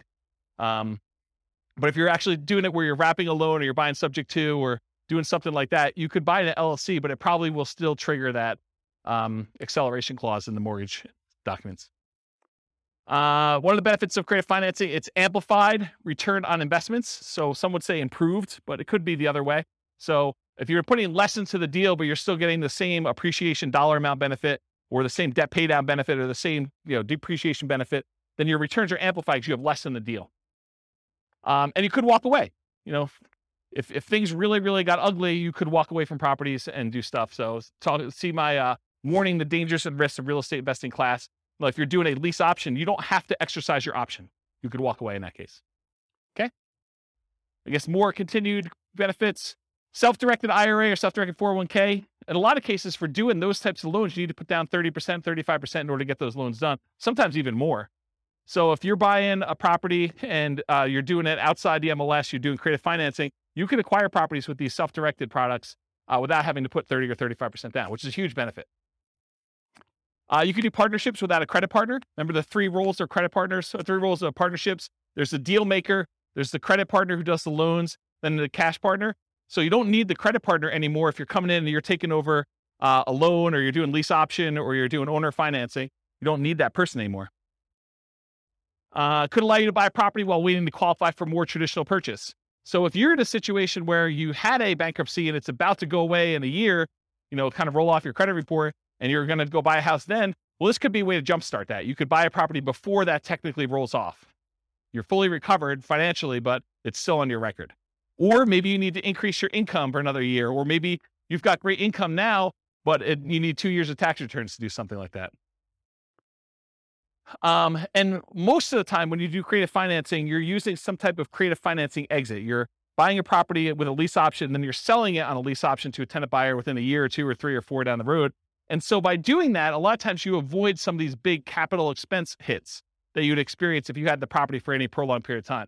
The nature of the strategies you employ of getting in and getting out of a deal would eliminate some of those capital expense things on there. Does that make sense? Okay. All right, so here are the downsides, why you might not want to do these types of deals. It's a limited selection of properties, and I cannot overstate this enough. The number of deals you can buy creatively, that you can buy subject to, that you can buy on a lease option, that you can buy with owner financing, is very, very, very, very small compared to the number of properties you have a selection of from the MLS. So what tends to happen is you do all this marketing, you find deals where the seller is motivated enough to do a lease option or a subject to or wrap financing or some other type of creative deal. A lot of times there's something a little bit wacky about that property. If it was a regular property that you had to come up with 20% or 25% down to buy, a lot of times you wouldn't buy that. The only reason it's attractive to you is because it's creative financing. And you're like, man, I'm not sure I even want this property. I think that happens a lot. And so you need to make a decision as to whether you're going to spend a lot more on marketing and have a lot less deal flow, or if you're willing to take on kind of like, I don't know, instead of like an A-class property or an A-plus type property, maybe, and this is not like the A-class property where it's like good neighborhood. It's like, I'm sort of just grading them as overall investment, right? It's not like an A investment. It's more like a C minus. Yeah, I mean, so a lot of times it's that. Occasionally you'll come across something amazing. Like I bought my own personal residence that I lived in for many, many years subject to. And that was an awesome property. I lived there for, I don't know, 13 years, more than that maybe. So a long time, but it was exceptional. Wasn't like that was what was coming down the pipeline every day. Okay. So buying traditionally, when you go and you're like, hey, look, I'm going to Nomad. One of the great things about Nomad is this low down payment, but you have the selection of the entire MLS. You get like wide choice. And in a market where you're not competing against 30 other offers, you have a good chance of buying a property, right? The one you want. So buying traditionally allows you to look at the best properties from the largest selection. Another way to think about this limited selection thing, I'm going to pause on this for a second and harp on it because it's important, because you may be getting creative deals where the price to rent ratio is not ideal, right? It's not one that you would otherwise buy as a rental because maybe the price is a little bit high for the amount of rent you could get. And you're thinking to yourself, man, this is not really a great rental. It's not something I would normally buy. Whereas in the MLS, you could choose that, right? You could decide, hey, look, I really want to optimize for income, or I want to optimize for appreciation, or I want to optimize for short-term rentals, or whatever you're trying to do. And you can make that decision. And because you have a wide selection, you have a much greater chance of finding that. Okay. It's more labor intensive to buy this way. It's not like you just go to the MLS, you hire a real estate agent or you're a real estate agent yourself, and you look through the MLS, you find a property, you go look at a handful, you go buy it. It's not how this works. You do a lot of effort. You go put out marketing, you go meet with sellers, you negotiate with sellers. A lot of them say no. A certain percentage of them say yes. A certain percentage of them fall out even when you're under contract. And then eventually you find one that you can buy. A lot of effort to do it. And a lot more money, because a lot of times you're spending money on marketing in order to find the deals. But if you think about it, I would need to go and put, 1% of a loan amount plus some appraisal costs and all these other things in order to be able to get a traditional loan.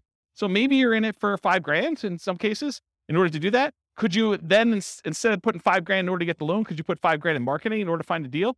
I think that's pretty reasonable. More labor intensive. I talked about that. Lower ROI for time invested. So you put time in, so your return on the time you invest is much lower. This spreadsheet you see here, I did a whole class on this. I'll probably do another one. It's coming up. But this is me modeling how much money, how much time you need to put in, and every step of the process in order to buy off-market deals, and then where you make money on each one of the off-market deal, like the phases that you do that. And then at the end, it sums up all of the time you put into finding the off-market deals for all of the steps, all of the money you put in for all the steps, all of the money you made for all of the steps. And then it calculates out what your kind of like dollar per hour was and your return on any money you had invested. And it shows you all those metrics. And you could do things like, if you're doing, a certain percentage of these I'm going to list, certain ones I'm going to do lease options on, certain ones I'm going to flip. You can model all these different variations doing that.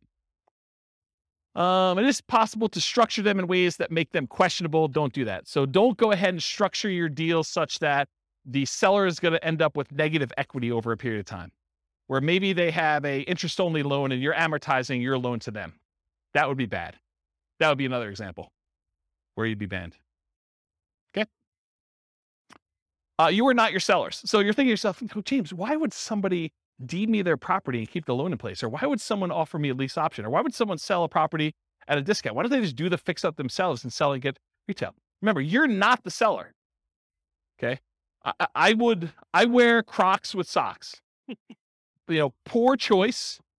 You guys probably wouldn't do it, but I do, and I'm okay with it. Right? So just because the seller would do something and you wouldn't do something doesn't mean it's bad.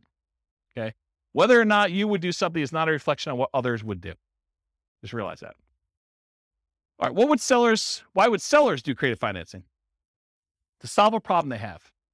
If they have some type of issue where they need money and they need to get out of the house, they're ready to do a deal. They can't afford the house anymore. They've lost their job. They used to be a 2-income household. They got divorced. They can no longer afford the payments anymore. Maybe they just went out. They stopped making 2 mortgage payments. Maybe they met someone.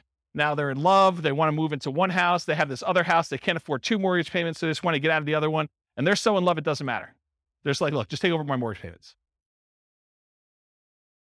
Negative emotions associated with the house. Like, they lived in the house, they got a divorce, and every time they turn around, they see their ex-spouse, and they can't deal with it anymore because it emotionally triggers them.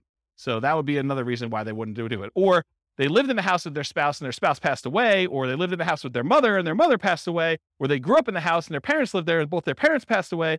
There's all these emotional reasons why they may not want the house anymore. They need to access equity quickly and easily. Maybe they want to go invest in Twitter before Musk buys it or whatever they're doing. And they need all that money in order to do it. They're like, I don't care, because I'm gonna triple my money in Twitter or Bitcoin or Dogecoin or whatever it is, and they want to take all their money and do that. It could be a reason for them to want to get out. They don't want to manage it or maintain it anymore. Too much work, too much effort. Maybe they own it free and clear, and they're doing their financial planning, and they're like, look, I need income in order to support me in retirement. This equity sitting here doesn't do me anything. I can either rent the property, which I don't want to do, or if you're willing to, I'll accept monthly payments on this property, and that would look like an income stream for me. And I'm okay with that. That would work.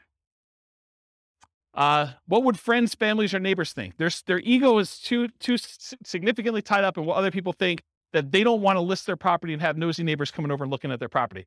They would rather sell it to you and be done with it, and then you could deal with all that. To get their price, even if it means being flexible on terms. So there are some people that are like, I need $500,000. I told my brother-in-law that I was going to sell this thing for $500,000. I know it's only worth $450,000, but I got to get $500,000 because that's what I told him.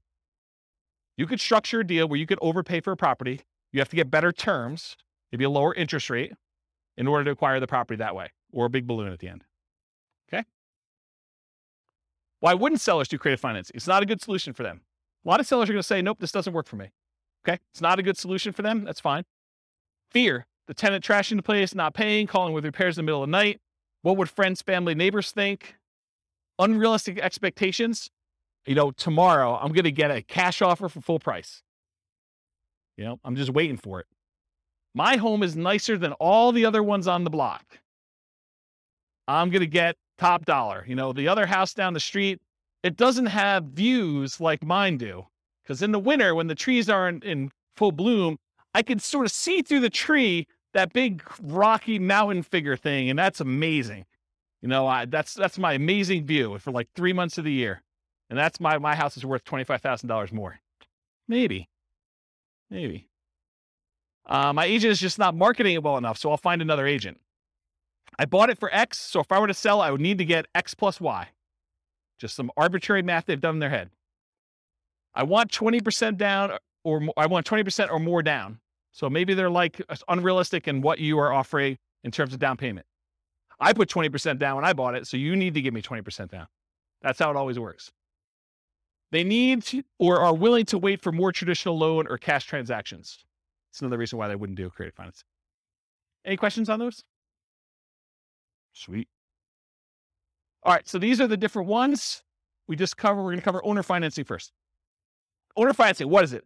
Seller acts like the bank.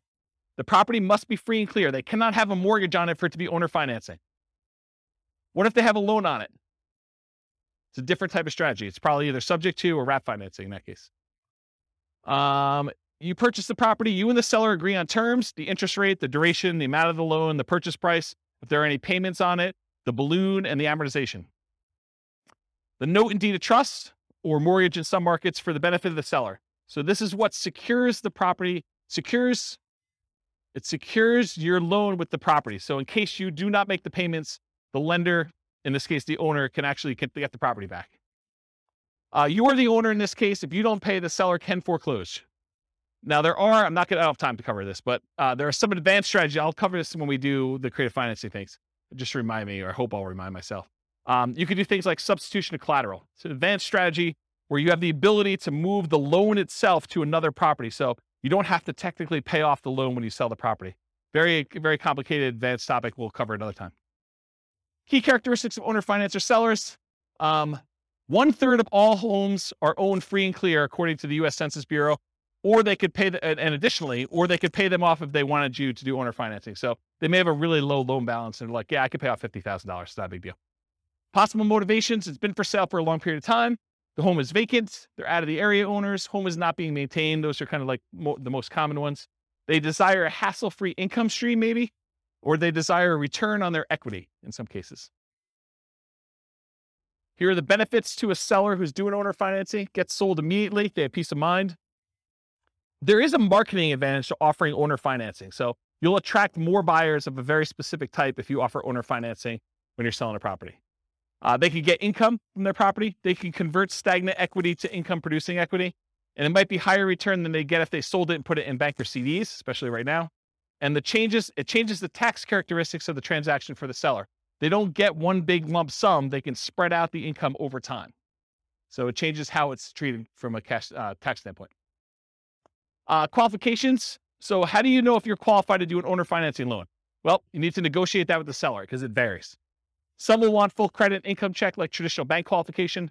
Some will not. Some will want larger than 20% down payment. Some will consider with nothing down. It's all negotiable. Owner financing return on investment. Since these can be lower down payments, they can often amplify the ROI, return on investment, since down payments is the denominator. So it can make positively cash flowing properties have better, higher ROI. It can have negatively cash flowing properties have worse, lower ROI. It amplifies it. Since these can have lower than market interest rates, they can often improve cash flow and debt paydown. And you do get appreciation and tax benefits by doing owner financing. You're the owner of the property.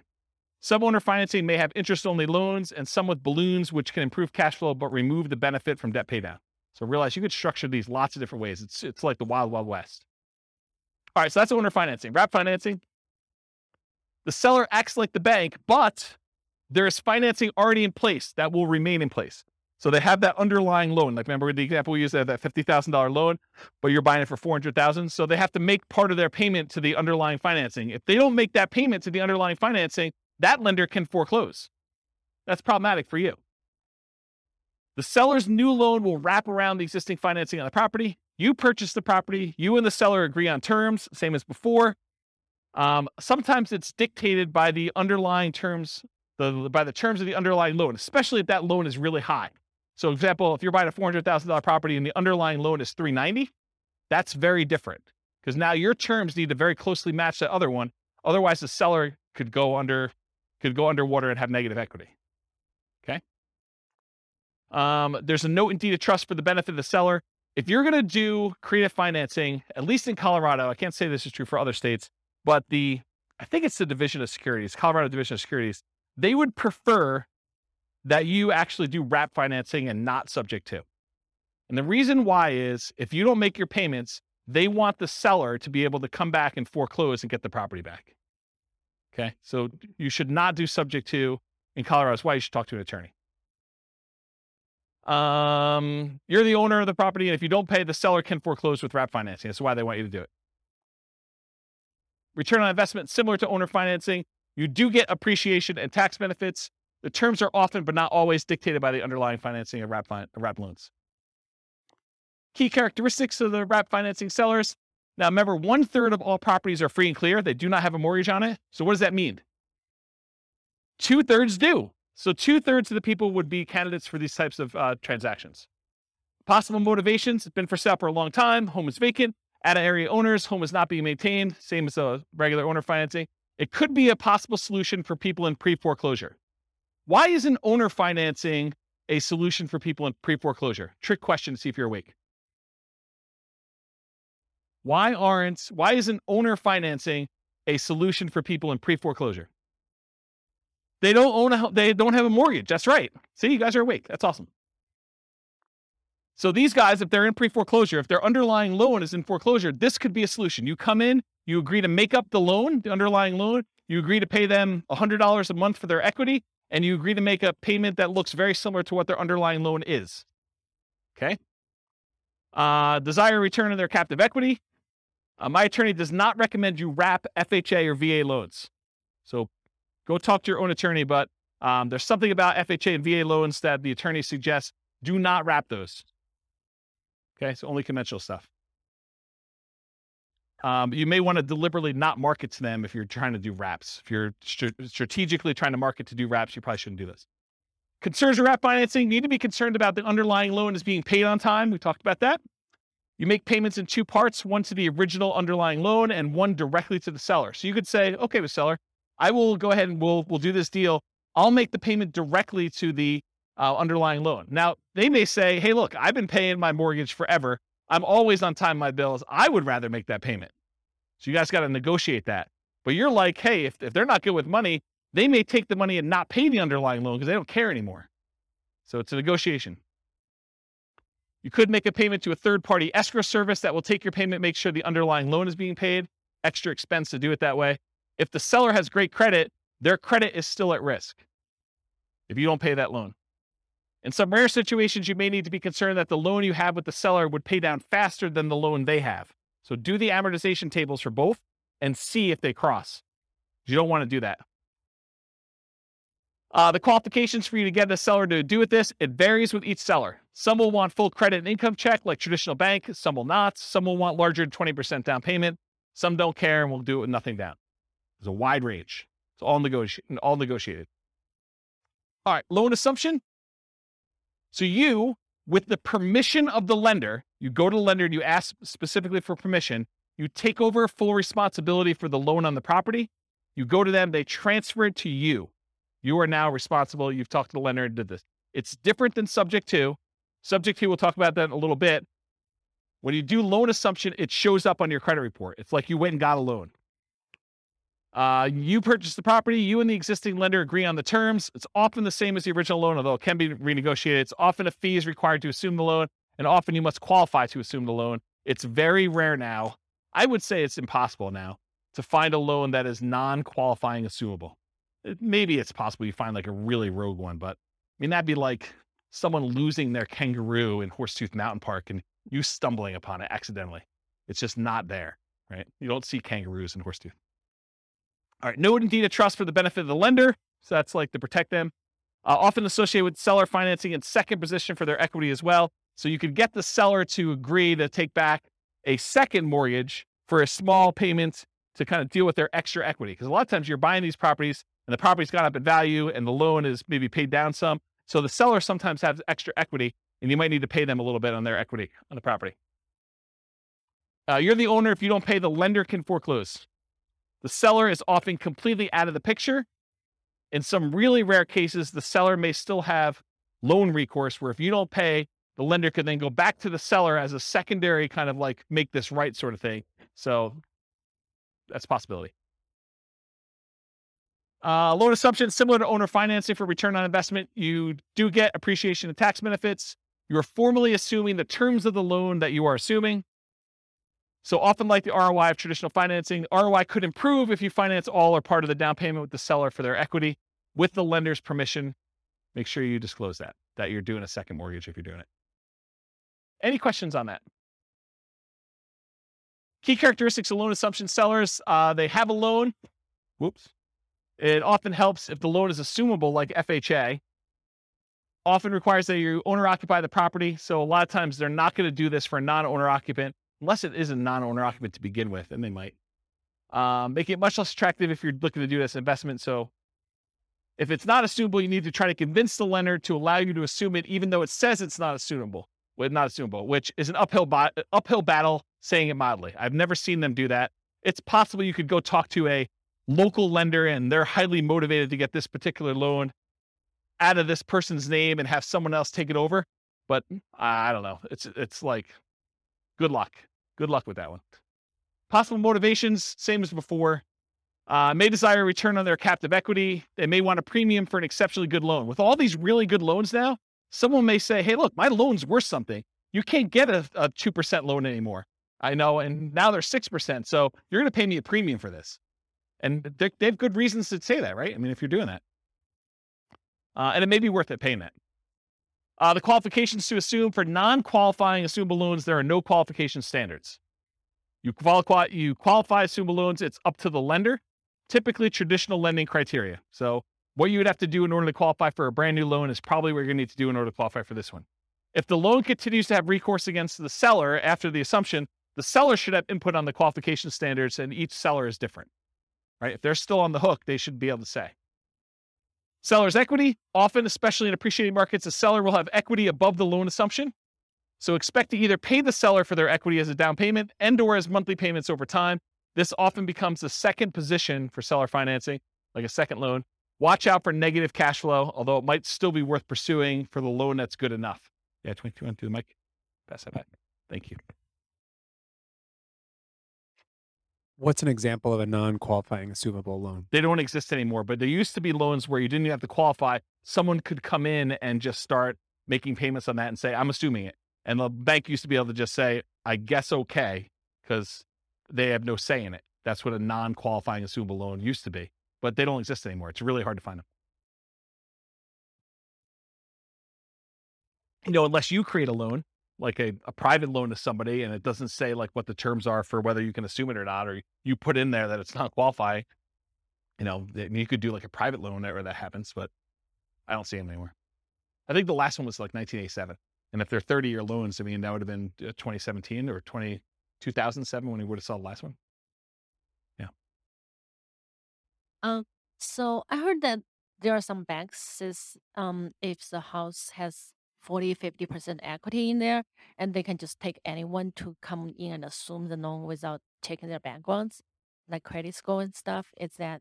I've not heard that. So if Okay. you find one of those, definitely reach out to me and let me know. Okay. But I've not seen it. Okay. Yeah. All right, cool. Types of loans to assume. So this is sort of like my internal checklist, or at least a discussion. I would prefer to take over fixed rate loans versus variable rate loans. Makes sense, right? I would prefer to take over fully amortizing loans versus loans that have balloons, because a balloon on a loan is you pay for 20 years, and then whatever your balance is at the 20-year point or whatever the time period is, then you have to pay the full thing at that point in full. So if you still owe $200,000, they're looking for $200,000 at one time. That's what a balloon is. Fully amortizing loan gets paid off over the duration of the loan. So over that 20-year, 30-year period, the whole thing gets paid off, so that you end up with zero at the end. That's the difference between fully amortizing versus balloons. I prefer long amortizations over short term. You want a loan that's going to have a lower monthly payment. I heard that they're doing loan mods at 40 years now, or they're talking about doing 40-year loan mods, which is crazy. But longer you have to pay off that loan, the lower your monthly payment is. It's closer it gets to a interest-only loan, which is going to be your lowest payment in most cases, unless you have a negative amortizing loan. High interest rates versus low interest rates, I would prefer low. Qualifying assumable versus non-qualifying. If you can take over a non-qualifying, that's better. And recourse versus non-recourse. If you cannot have to be responsible for the loan if something goes south, that's better than having to have responsibility. So that's what recourse is all about. All right, the rent-to-own family. That's rent-to-own, lease-to-own, lease option, lease purchase. So what is it? You agree to rent the property from the seller, and you have the right to buy the property at some point in the future. That's what that's all about. So you and the seller agree on terms, the rent, the duration, who handles maintenance, how that's all done. Often the purchase price and the terms of the purchase are also covered as well. And then often an upfront fee is expected to do a rent-to-own or lease option or lease purchase. Microphone. I'm going to cover a little bit about some of the nuances between lease option and lease purchase. But rent-to-own is sort of the generic term. That's sort of an umbrella that covers the idea of renting the property, then owning it at some point in the future. But there is a subtle distinction in my mind between a lease option and a lease purchase, and I have a whole slide on it coming up. But good question. Often the seller has existing financing, and that stays in place just like it would if you were a traditional rental. As the tenant buyer, you do not own the property. So if you're the tenant renting the property and you have the rights to buy it, you do not own the property. And that has implications in a couple ways. Variations include master lease, where you're leasing a property and then you intend to lease it to someone else, and master lease options, where you have a lease, you intend to lease it to someone else, and you have the option to buy. Maybe they do too. Maybe you've offered a master lease, you have a master lease option, then you offer someone else lease options as well. And you'd want a spread in there of some sort. So differences. Rent to own or lease to own, it's a generic way of describing you're renting the property with the ability to own it. Could be either lease option or lease purchase. A lease option is a lease agreement with an option agreement to be able to buy the property. A lease purchase is a lease agreement with a purchase contract to be able to buy the property. Further complicated when attorneys write it as an option and then include a contract that goes into effect once the option is exercised. So depending on who you have write your paperwork, they may say, this is a lease option. You don't have to do it. But when you do exercise your option, here's the contract we've already got written up with all the terms. So further gets a little bit confused and muddy, but I think of those as slightly different ways to say similar things. Okay. So lease option versus lease purchase. You're leasing the property. You have the option to purchase the property at some point in the future. You do not have to buy. There's usually an option fee in order to do this that you pay.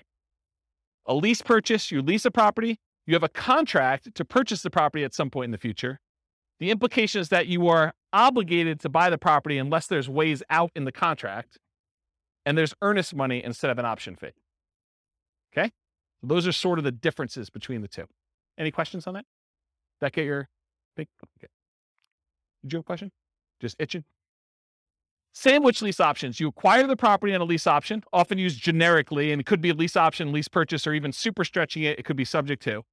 You immediately offer the property on a lease option to your exit, whoever's going to do it from you, usually for a higher price, usually for a higher rent, usually with a larger down payment than you gave, usually with more favorable terms to you. And we'll cover this a lot more when we do creative deal analysis and structuring in a future class. Okay. Rent to own return on investment. It's different than what we've been talking about so far. Depending on how you structure it, you might get appreciation. Depends on how you write it, because you don't own it, right? So you don't automatically get it. You might get debt pay down. Depends on how you structure it, but not likely as a default. And you might get some cash flow. Depends on whether you have negative cash flow on the deal yourself. And you will probably not get tax benefits because you do not own the property. Okay? That's for rent to own. All the lease option, lease purchase type stuff. That's usually how it is. Money requirements. Each seller is a little bit different. Some may ask for 20% down. Some may ask you for a security deposit as if you were renting. Some may ask you for above, below, or at market rent. Rent in many cases is somewhat flexible. By the way, I have a funny story to tell you, even though I know we're really close on time. So my wife's at the climbing wall the other night, and there's another group of people on the ground that are discussing. The lady is going to be. Oh, it's not someone in this room. That'd be really embarrassing. The lady though is discussing that she is going to move into like the ADU, the additional dwelling unit at the back of her property, and rent out the front of the property. And so they're discussing what they're going to charge for rent. And the woman is insisting that she charge what her mortgage payment is, which is just random because it doesn't really matter where your mortgage payment is. It could be higher than what fair market rent is. It could be lower than what fair market rent is. But it goes to show you that the general public just says, I want to get what my mortgage payment is so that I don't have a mortgage on the property. And that's my kind of like price. So kind of interesting, right? Where was I? Rent in many cases somewhat flexible. Some may ask you for payment that you'd be making with a traditional loan, right? So they may like do the math and say, this is what I'd like to get. If you can't afford that payment, you're really saying I can't afford that home, right? If you're saying that doesn't work, I can't afford that, you're saying I can't afford this home. And we often say this to a tenant buyer when we're putting them in a property. If you can't afford what the payment's going to be on the property, you can't afford this home. You're not going to be able to afford what the payment's going to be if you go to the bank and get a loan on it. Then how are you ever going to go to the bank and get a loan on it and cash me out? Don't put people in properties when they can't afford the property. What happens if you don't buy? What happens to your down payment? These are questions to negotiate. What happens to your down payment? What happens to your monthly payments? What happens to rent credits if you've got those? What happens to any repairs you've done? What happens to any equity built up from paying down the loan? And does it matter if you did a lease option versus a lease purchase? Yes, it does, in my opinion. All right, so advanced strategy for purchase price. So one of the challenges a lot of times when you structure these lease options is you say to a tenant, you say to the seller, hey, I'll give you $300,000 for your property. But when you pay down the loan, you don't get the benefit of that loan pay down because when they go and you close out the transaction, they're getting the difference. So one way to solve that is you say, okay, Mr. Seller, we agree that, I'm going to buy it from you for about $300,000 and that you're going to walk away with 10 grand. So let's go ahead and write this up such that when I buy it from you, you get 10 grand. So it's $10,000 over the then current loan balance. Make sense? So as the loan gets paid down, you're getting the benefit because you're the one making that payment.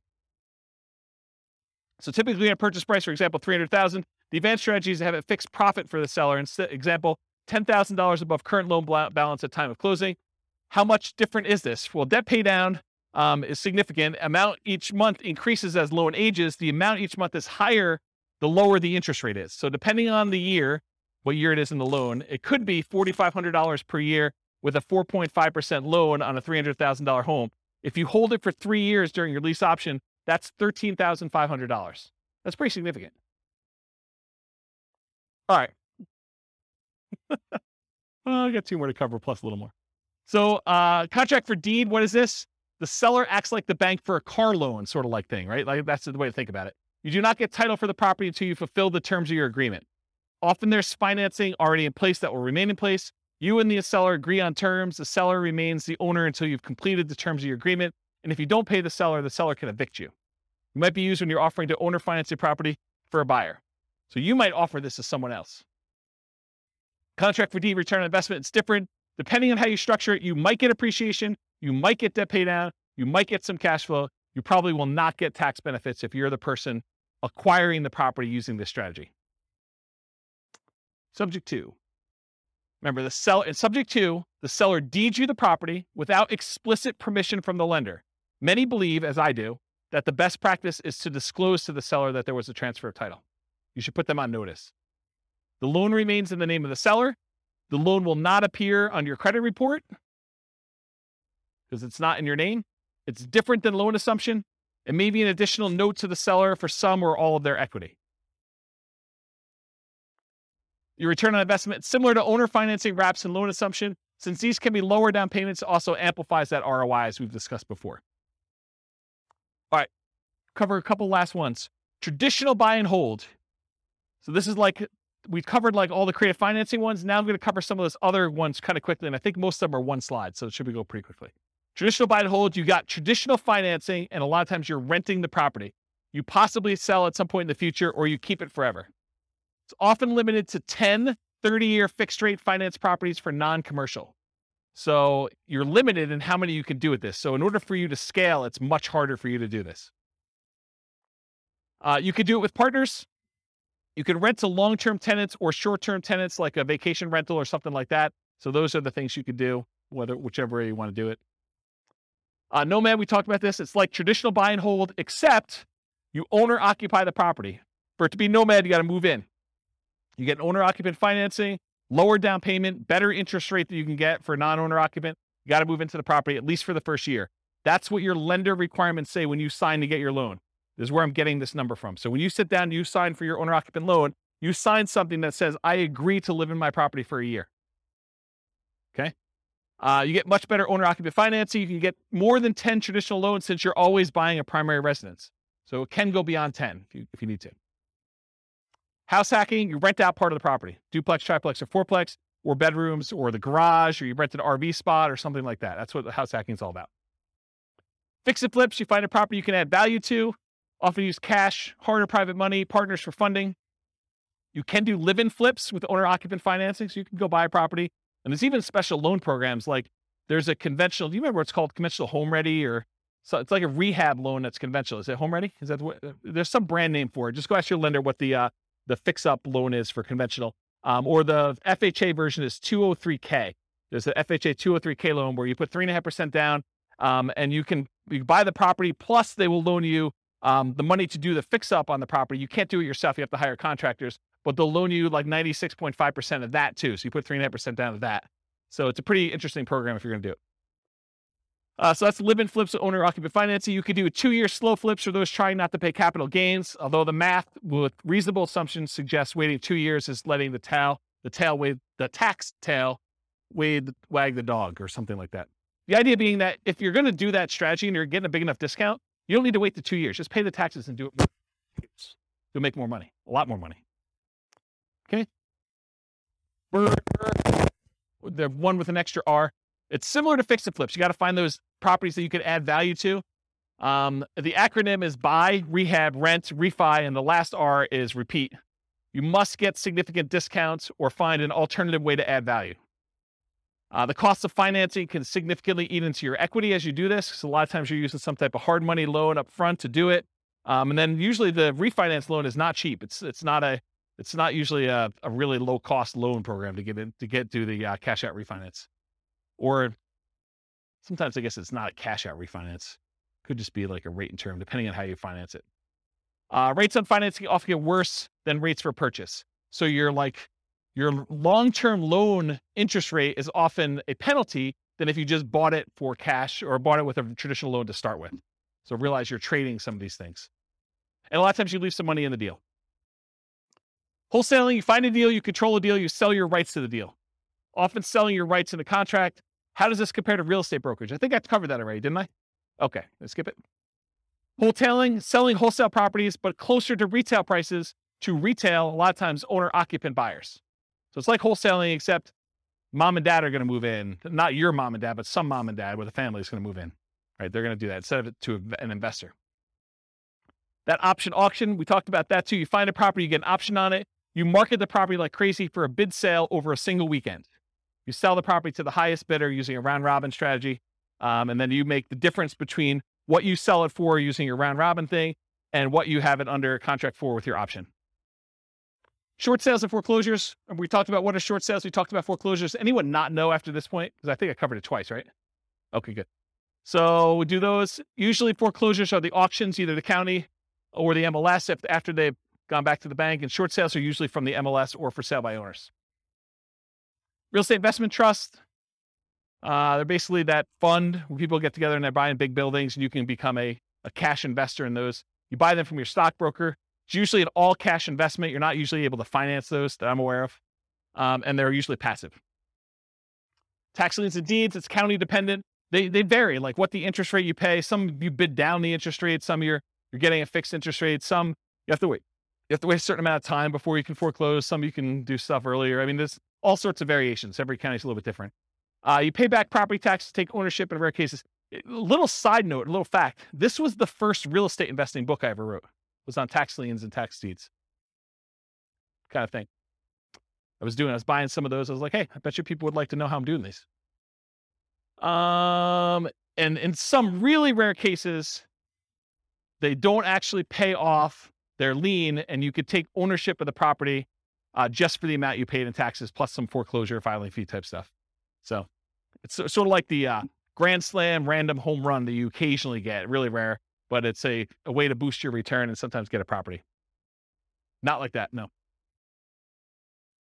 Partnership syndication, you find deals in all the ways that we've discussed. You partner with others to assist with roles you're unable or unwilling to fulfill. Remember, there's the syndicator or the deal maker or the manager of the deal. There's the loan partner and then the money partner. You can have someone do one or more of those roles that you're not willing to do if you're kind of putting together partnerships or syndication. Or you could be one of the other roles if you want to get involved. You could be the money partner or the loan partner to do that. Okay, I got 2 slides left. I'm going to be good. Okay, so non-creative financing type stuff. So this is like the non-creative ones that we covered. Like we're not talking about owner financing and those types of things. So traditional buy and hold, including short-term rentals, that's where you typically do these more like traditional financing type things. Going to the bank and getting a loan. Nomad, you typically go to the bank, get a loan. House hacking, you typically go to the bank, get a loan. Fix and flips, a lot of times you're going to go get like some type of hard money loan or some type of bank product to do that, including live-in flips, 2-year slow flips, and partnership flips. For doing Burr and Burr, you're probably going to do more traditional financing. And then syndications and partnerships, you're going to do those. Okay. So these are like the non-creative financing type things. And then here are the miscellaneous ones where you're not really getting bank financing. Wholesaling, you're not really getting financing at all. In some cases, maybe you're getting, the dough for a day or transaction funding if you have to close in order to get your deal sold. And then if you're doing real estate brokerage, what's great about it is there's no financing, right? You get a seller to agree to let you sell their property. There's no financing you need. A really weird, twisted way, and it's not 100% correct, so don't say, James told me it's this. It's technically not, but one way to think about real estate brokerage is you have an option on a property. You've got a seller to say, hey, look, you have an option to help me sell this property, and I'm going to pay you a fee if you can find a buyer who's willing to pay this number, right? Isn't that sort of what it is? So, I don't know. Real estate brokerage is a pretty interesting way to do it. And you only have to do half the thing if you're doing that. If you're wholesaling, you can either find the buyer or find the seller and you still get paid. Wholesaling, you don't need any specific financing to do that. Option auction, you don't need to get a loan or do anything for that one. If you're buying at auctions, if you're auctioning off a property that you own, you don't need any financing to do that. But if you're going to go buy at an auction, it's usually cash. And then tax liens, tax deeds, sales, you're usually paying cash in order to get those. You're not really getting financing, and a REIT, you're not getting financing. All right, last slide, and I'll take questions. As if I haven't been taking questions all night. So which strategies might I consider if? And this is sort of to answer part of your question, Rob. But if I don't have a down payment, which strategies do you do if you don't have down payment, right? Like you start thinking to yourself, like, what could I do? Well, there's that real estate investing versus real estate entrepreneurship discussion we've sort of been hinting at or having. And that is, when you're a real estate investor, you're taking money, you're deploying it, and you're expecting to get a return on that. That's real estate investing. Real estate entrepreneurship is like you're going into the business of something related to real estate investing. You're either doing fix and flips, you're doing wholesaling, or you're being a real estate broker, but you're like trying to earn an income by being in or around the real estate business. But you're not taking capital and deploying it necessarily in order to do that. So if you don't have a down payment, those are sort of like the 2 ways to look at it. You're probably not doing real estate investing because you don't have money to do it. Or if you are, you're doing some type of like really low down payment option, right? So, but in order to do this real estate entrepreneurship, in the majority of cases, it's a sales and marketing skills type position where you have to get good at selling the seller in order to get a deal negotiated correctly. And then you have to go sell your tenant buyer in order to kind of get that out there. Or you got to go do, if you're doing wholesaling, you got to go find your sellers and your buyers. Or if you're doing, fix and flip, you got to go negotiate the deal and get the deal, and you got to manage contractors, and there's other stuff, there's skills that are doing that. And then we talked about getting rich fast in real estate versus getting rich slow in real estate, and they're both really slow in my opinion. I mean, you could hit a home run accidentally and make gazillion dollars on a deal, but it's really, really, really rare. In most cases, you're either doing the hustle, doing the work in order to do the work of real estate entrepreneurship and grinding it out to get money to then reinvest into long-term wealth building and cash flow, or you're just starting there and you got a job and you're using that money to deploy. So it's really just kind of that get rich slow. And then even if you're doing nothing down deals, you're able to go find a seller who's willing to say, look, I'll let you buy the property and I don't require any down payment. It would be stupid.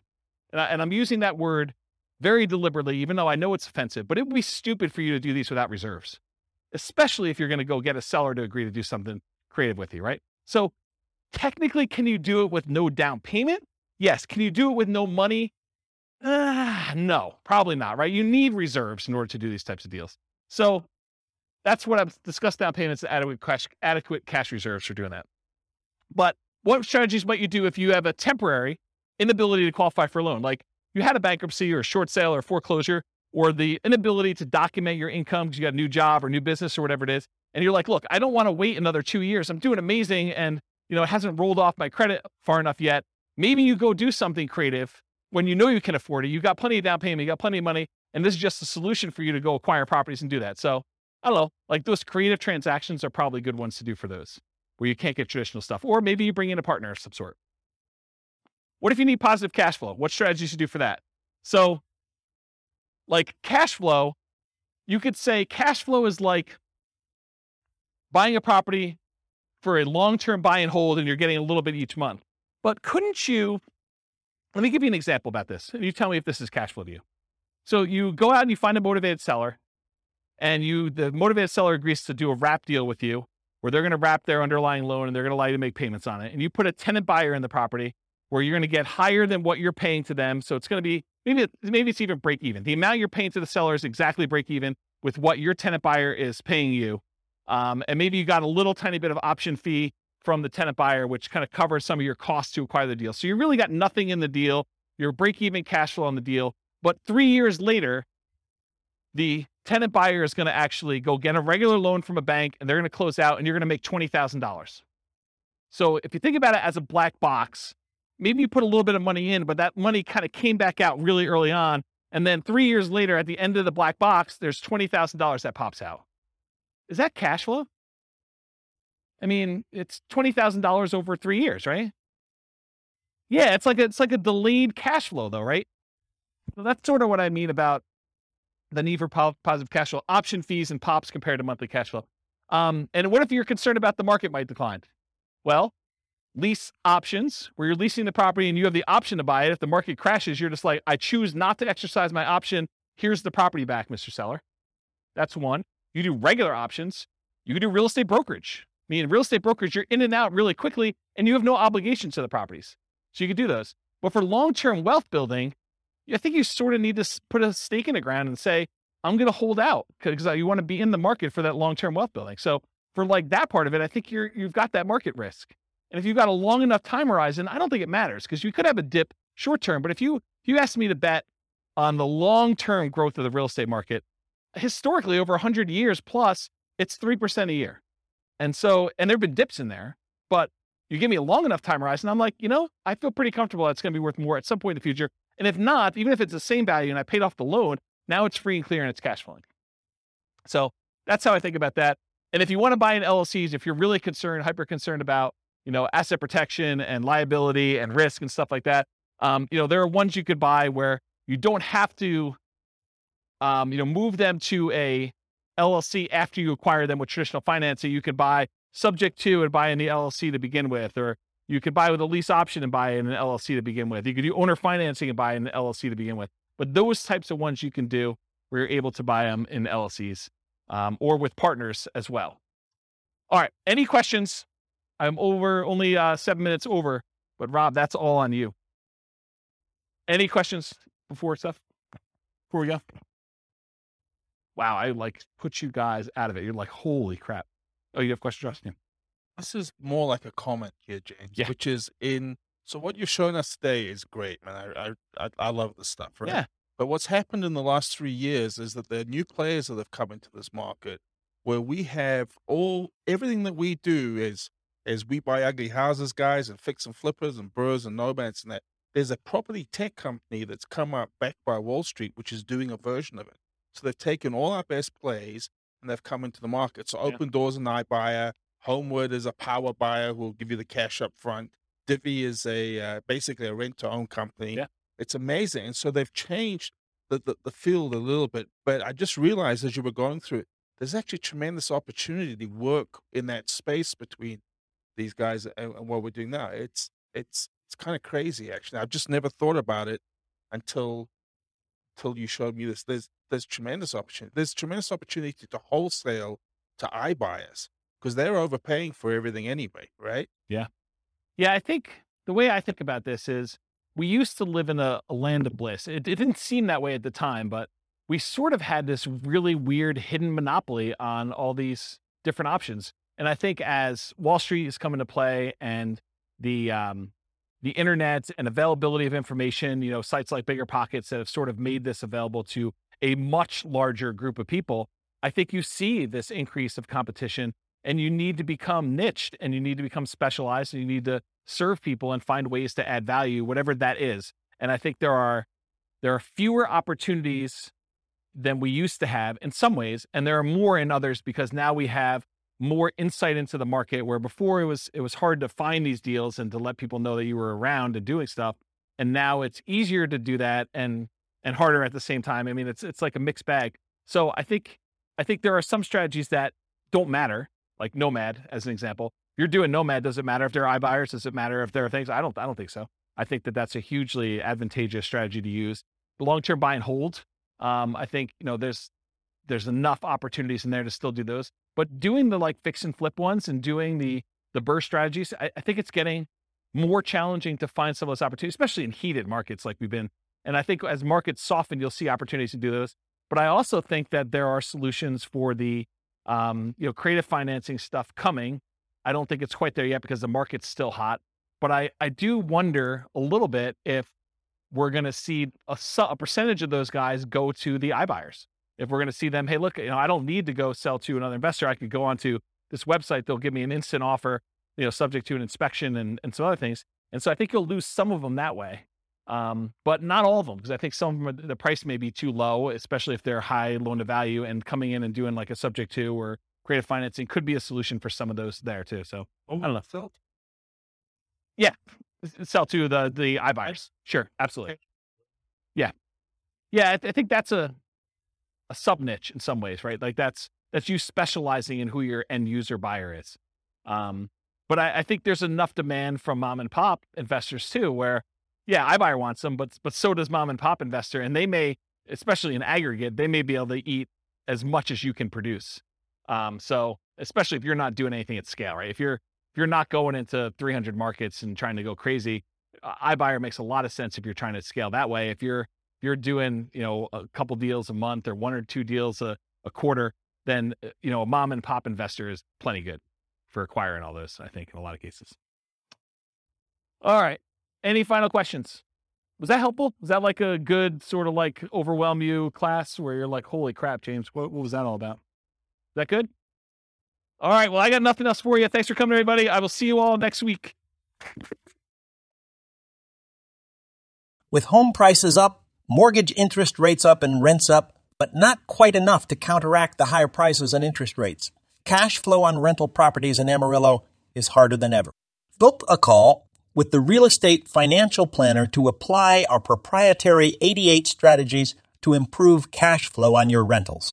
See the show notes for a link to schedule your call and improve your cash flow today. If you're a real estate agent, lender, or professional in Amarillo that wants to help our real estate investor listeners, consider reaching out to learn about collaboration opportunities with this podcast. We'd love to add more value to our listeners by having you assist our investors buy, sell, and finance their real estate investments. See the show notes to schedule a call to discuss collaboration opportunities.